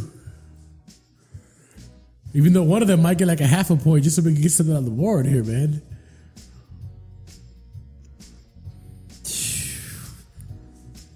I know the guy, but I can't think of his name. I know where he went after the Marlins. It's 2 of them, though. I know. I think I may have the second one if he was on the team. Give it a shot. I don't know the first one. I don't know. Yeah, I know one of them. I know for sure one of them. If you could tell. This is bad. Sorry, listeners. How about, can we go one of them? Can we just go one of them, not 2 of them? All right. Christopher. Go. Brad Penny. Got it. Got it. Who was the that other? one backfired on No, you. that one, I wouldn't have known Red Penny, though. Who was the other one? Josh Beckett. That was who I, Beckett. I knew it. I knew it was a guy. I knew it was a guy with the He went to the tickler. Boston Red Sox after the. Exactly. Josh Beckett had a 1.10 ERA against the Yankee offense. That's probably the nail in the coffin. Christopher with one on the board. All right, here we go. This one's an easy one. If you guys don't get this, I'm stopping. You spoke too soon. What 2004 wild card team overcame a 3-0 series deficit? Carmen. Go for it. Boston Red Sox. You got it. Against the And Yankees. we're tied against the Yankees. All right. Over the last 10 years, there's only been one wild card team to win the World Series. They did it in a dramatic Game 7 fashion. Who was that team? Christopher. Go for it. San Francisco Giants. Nope. Carmen. St. Louis Cardinals. Yep. You got it. How many questions we got? Including the bonus, there's 4 left. All right. This wild card team became the first ever to win a division series in 1996. First wild card team to ever actually win a division series. Because before that, they all just lost, obviously. In what year? I'll give you a hint. AL East. 96. Carmen. Go for it. Baltimore Orioles. Yep. Carbon. 3. Christopher, you're fading, bro. You're Cal fading. Ripken? Was that Cal Ripken? Yeah, that was Cal Ripken's year. Yep. I was like thinking that was a huge gamble to go first because if I got it wrong, I eliminated. All right, come on. This was an easy one, too, all right? The 97 Marlins, right? They won the World Series as a wild card team. Who delivered the game-winning base hit? Carmen. Go for it. Gary Sheffield. Nope. Oh, I know. I think I know. Derek Lee? Derek, 97? Yeah, no, was he on the team? No, that was 03. He was on the team. That's what I'm thinking. Then I was probably close. You guys want the answer? Sure. Edgar Renteria. I was Don't close. you Gary remember Sheffield was on the team then. He was on the first Sheffield one. was on the team, yeah. Okay. But don't you remember Renteria hit the base hit up the middle, Craig Counsell scored? No, I do not. All right, well, we're down to 2 questions. You guys just want to answer them for fun? I think. Oh, well, you have a shot. I got- he has a I You got a got shot. shot. You got a shot. All right. This 2005 wildcard team made the World Series but were swept. Carmen. Houston Astros. Really, Christopher? Really? Dude, my baseball Good knowledge night. is... Yep. Good night. Good night. Good night. Well, actually, there's 2 questions. You want just for Yeah, craps go and for it. giggles? Yeah, we'll just throw them out there. Why not? Which were the only wildcard teams to ever meet in the World Series? There's 3 of them. Three 3 sets? teams. 3 teams that actually met. One of them played in 2 World Series, but 3 wildcard teams have only ever played each other in the World Series.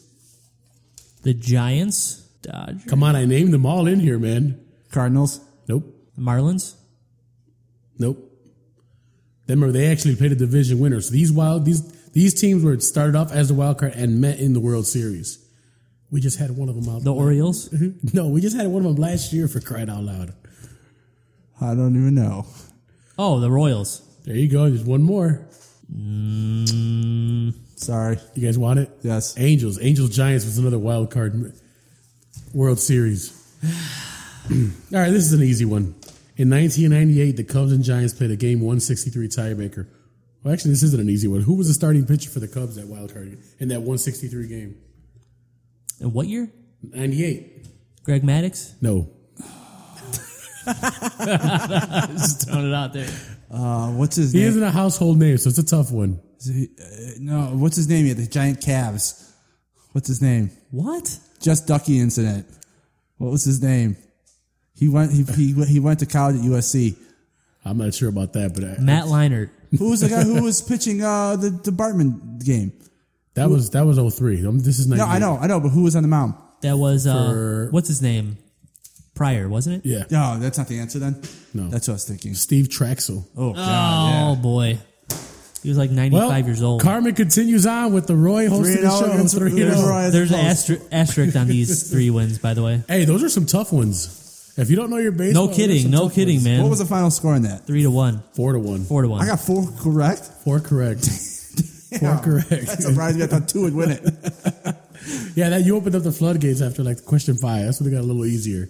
All right, well, I guess it's that time of the show since we're way overdue, but it was fun with Mike Time. So why don't we start this off with Chef Roy and Mike Time?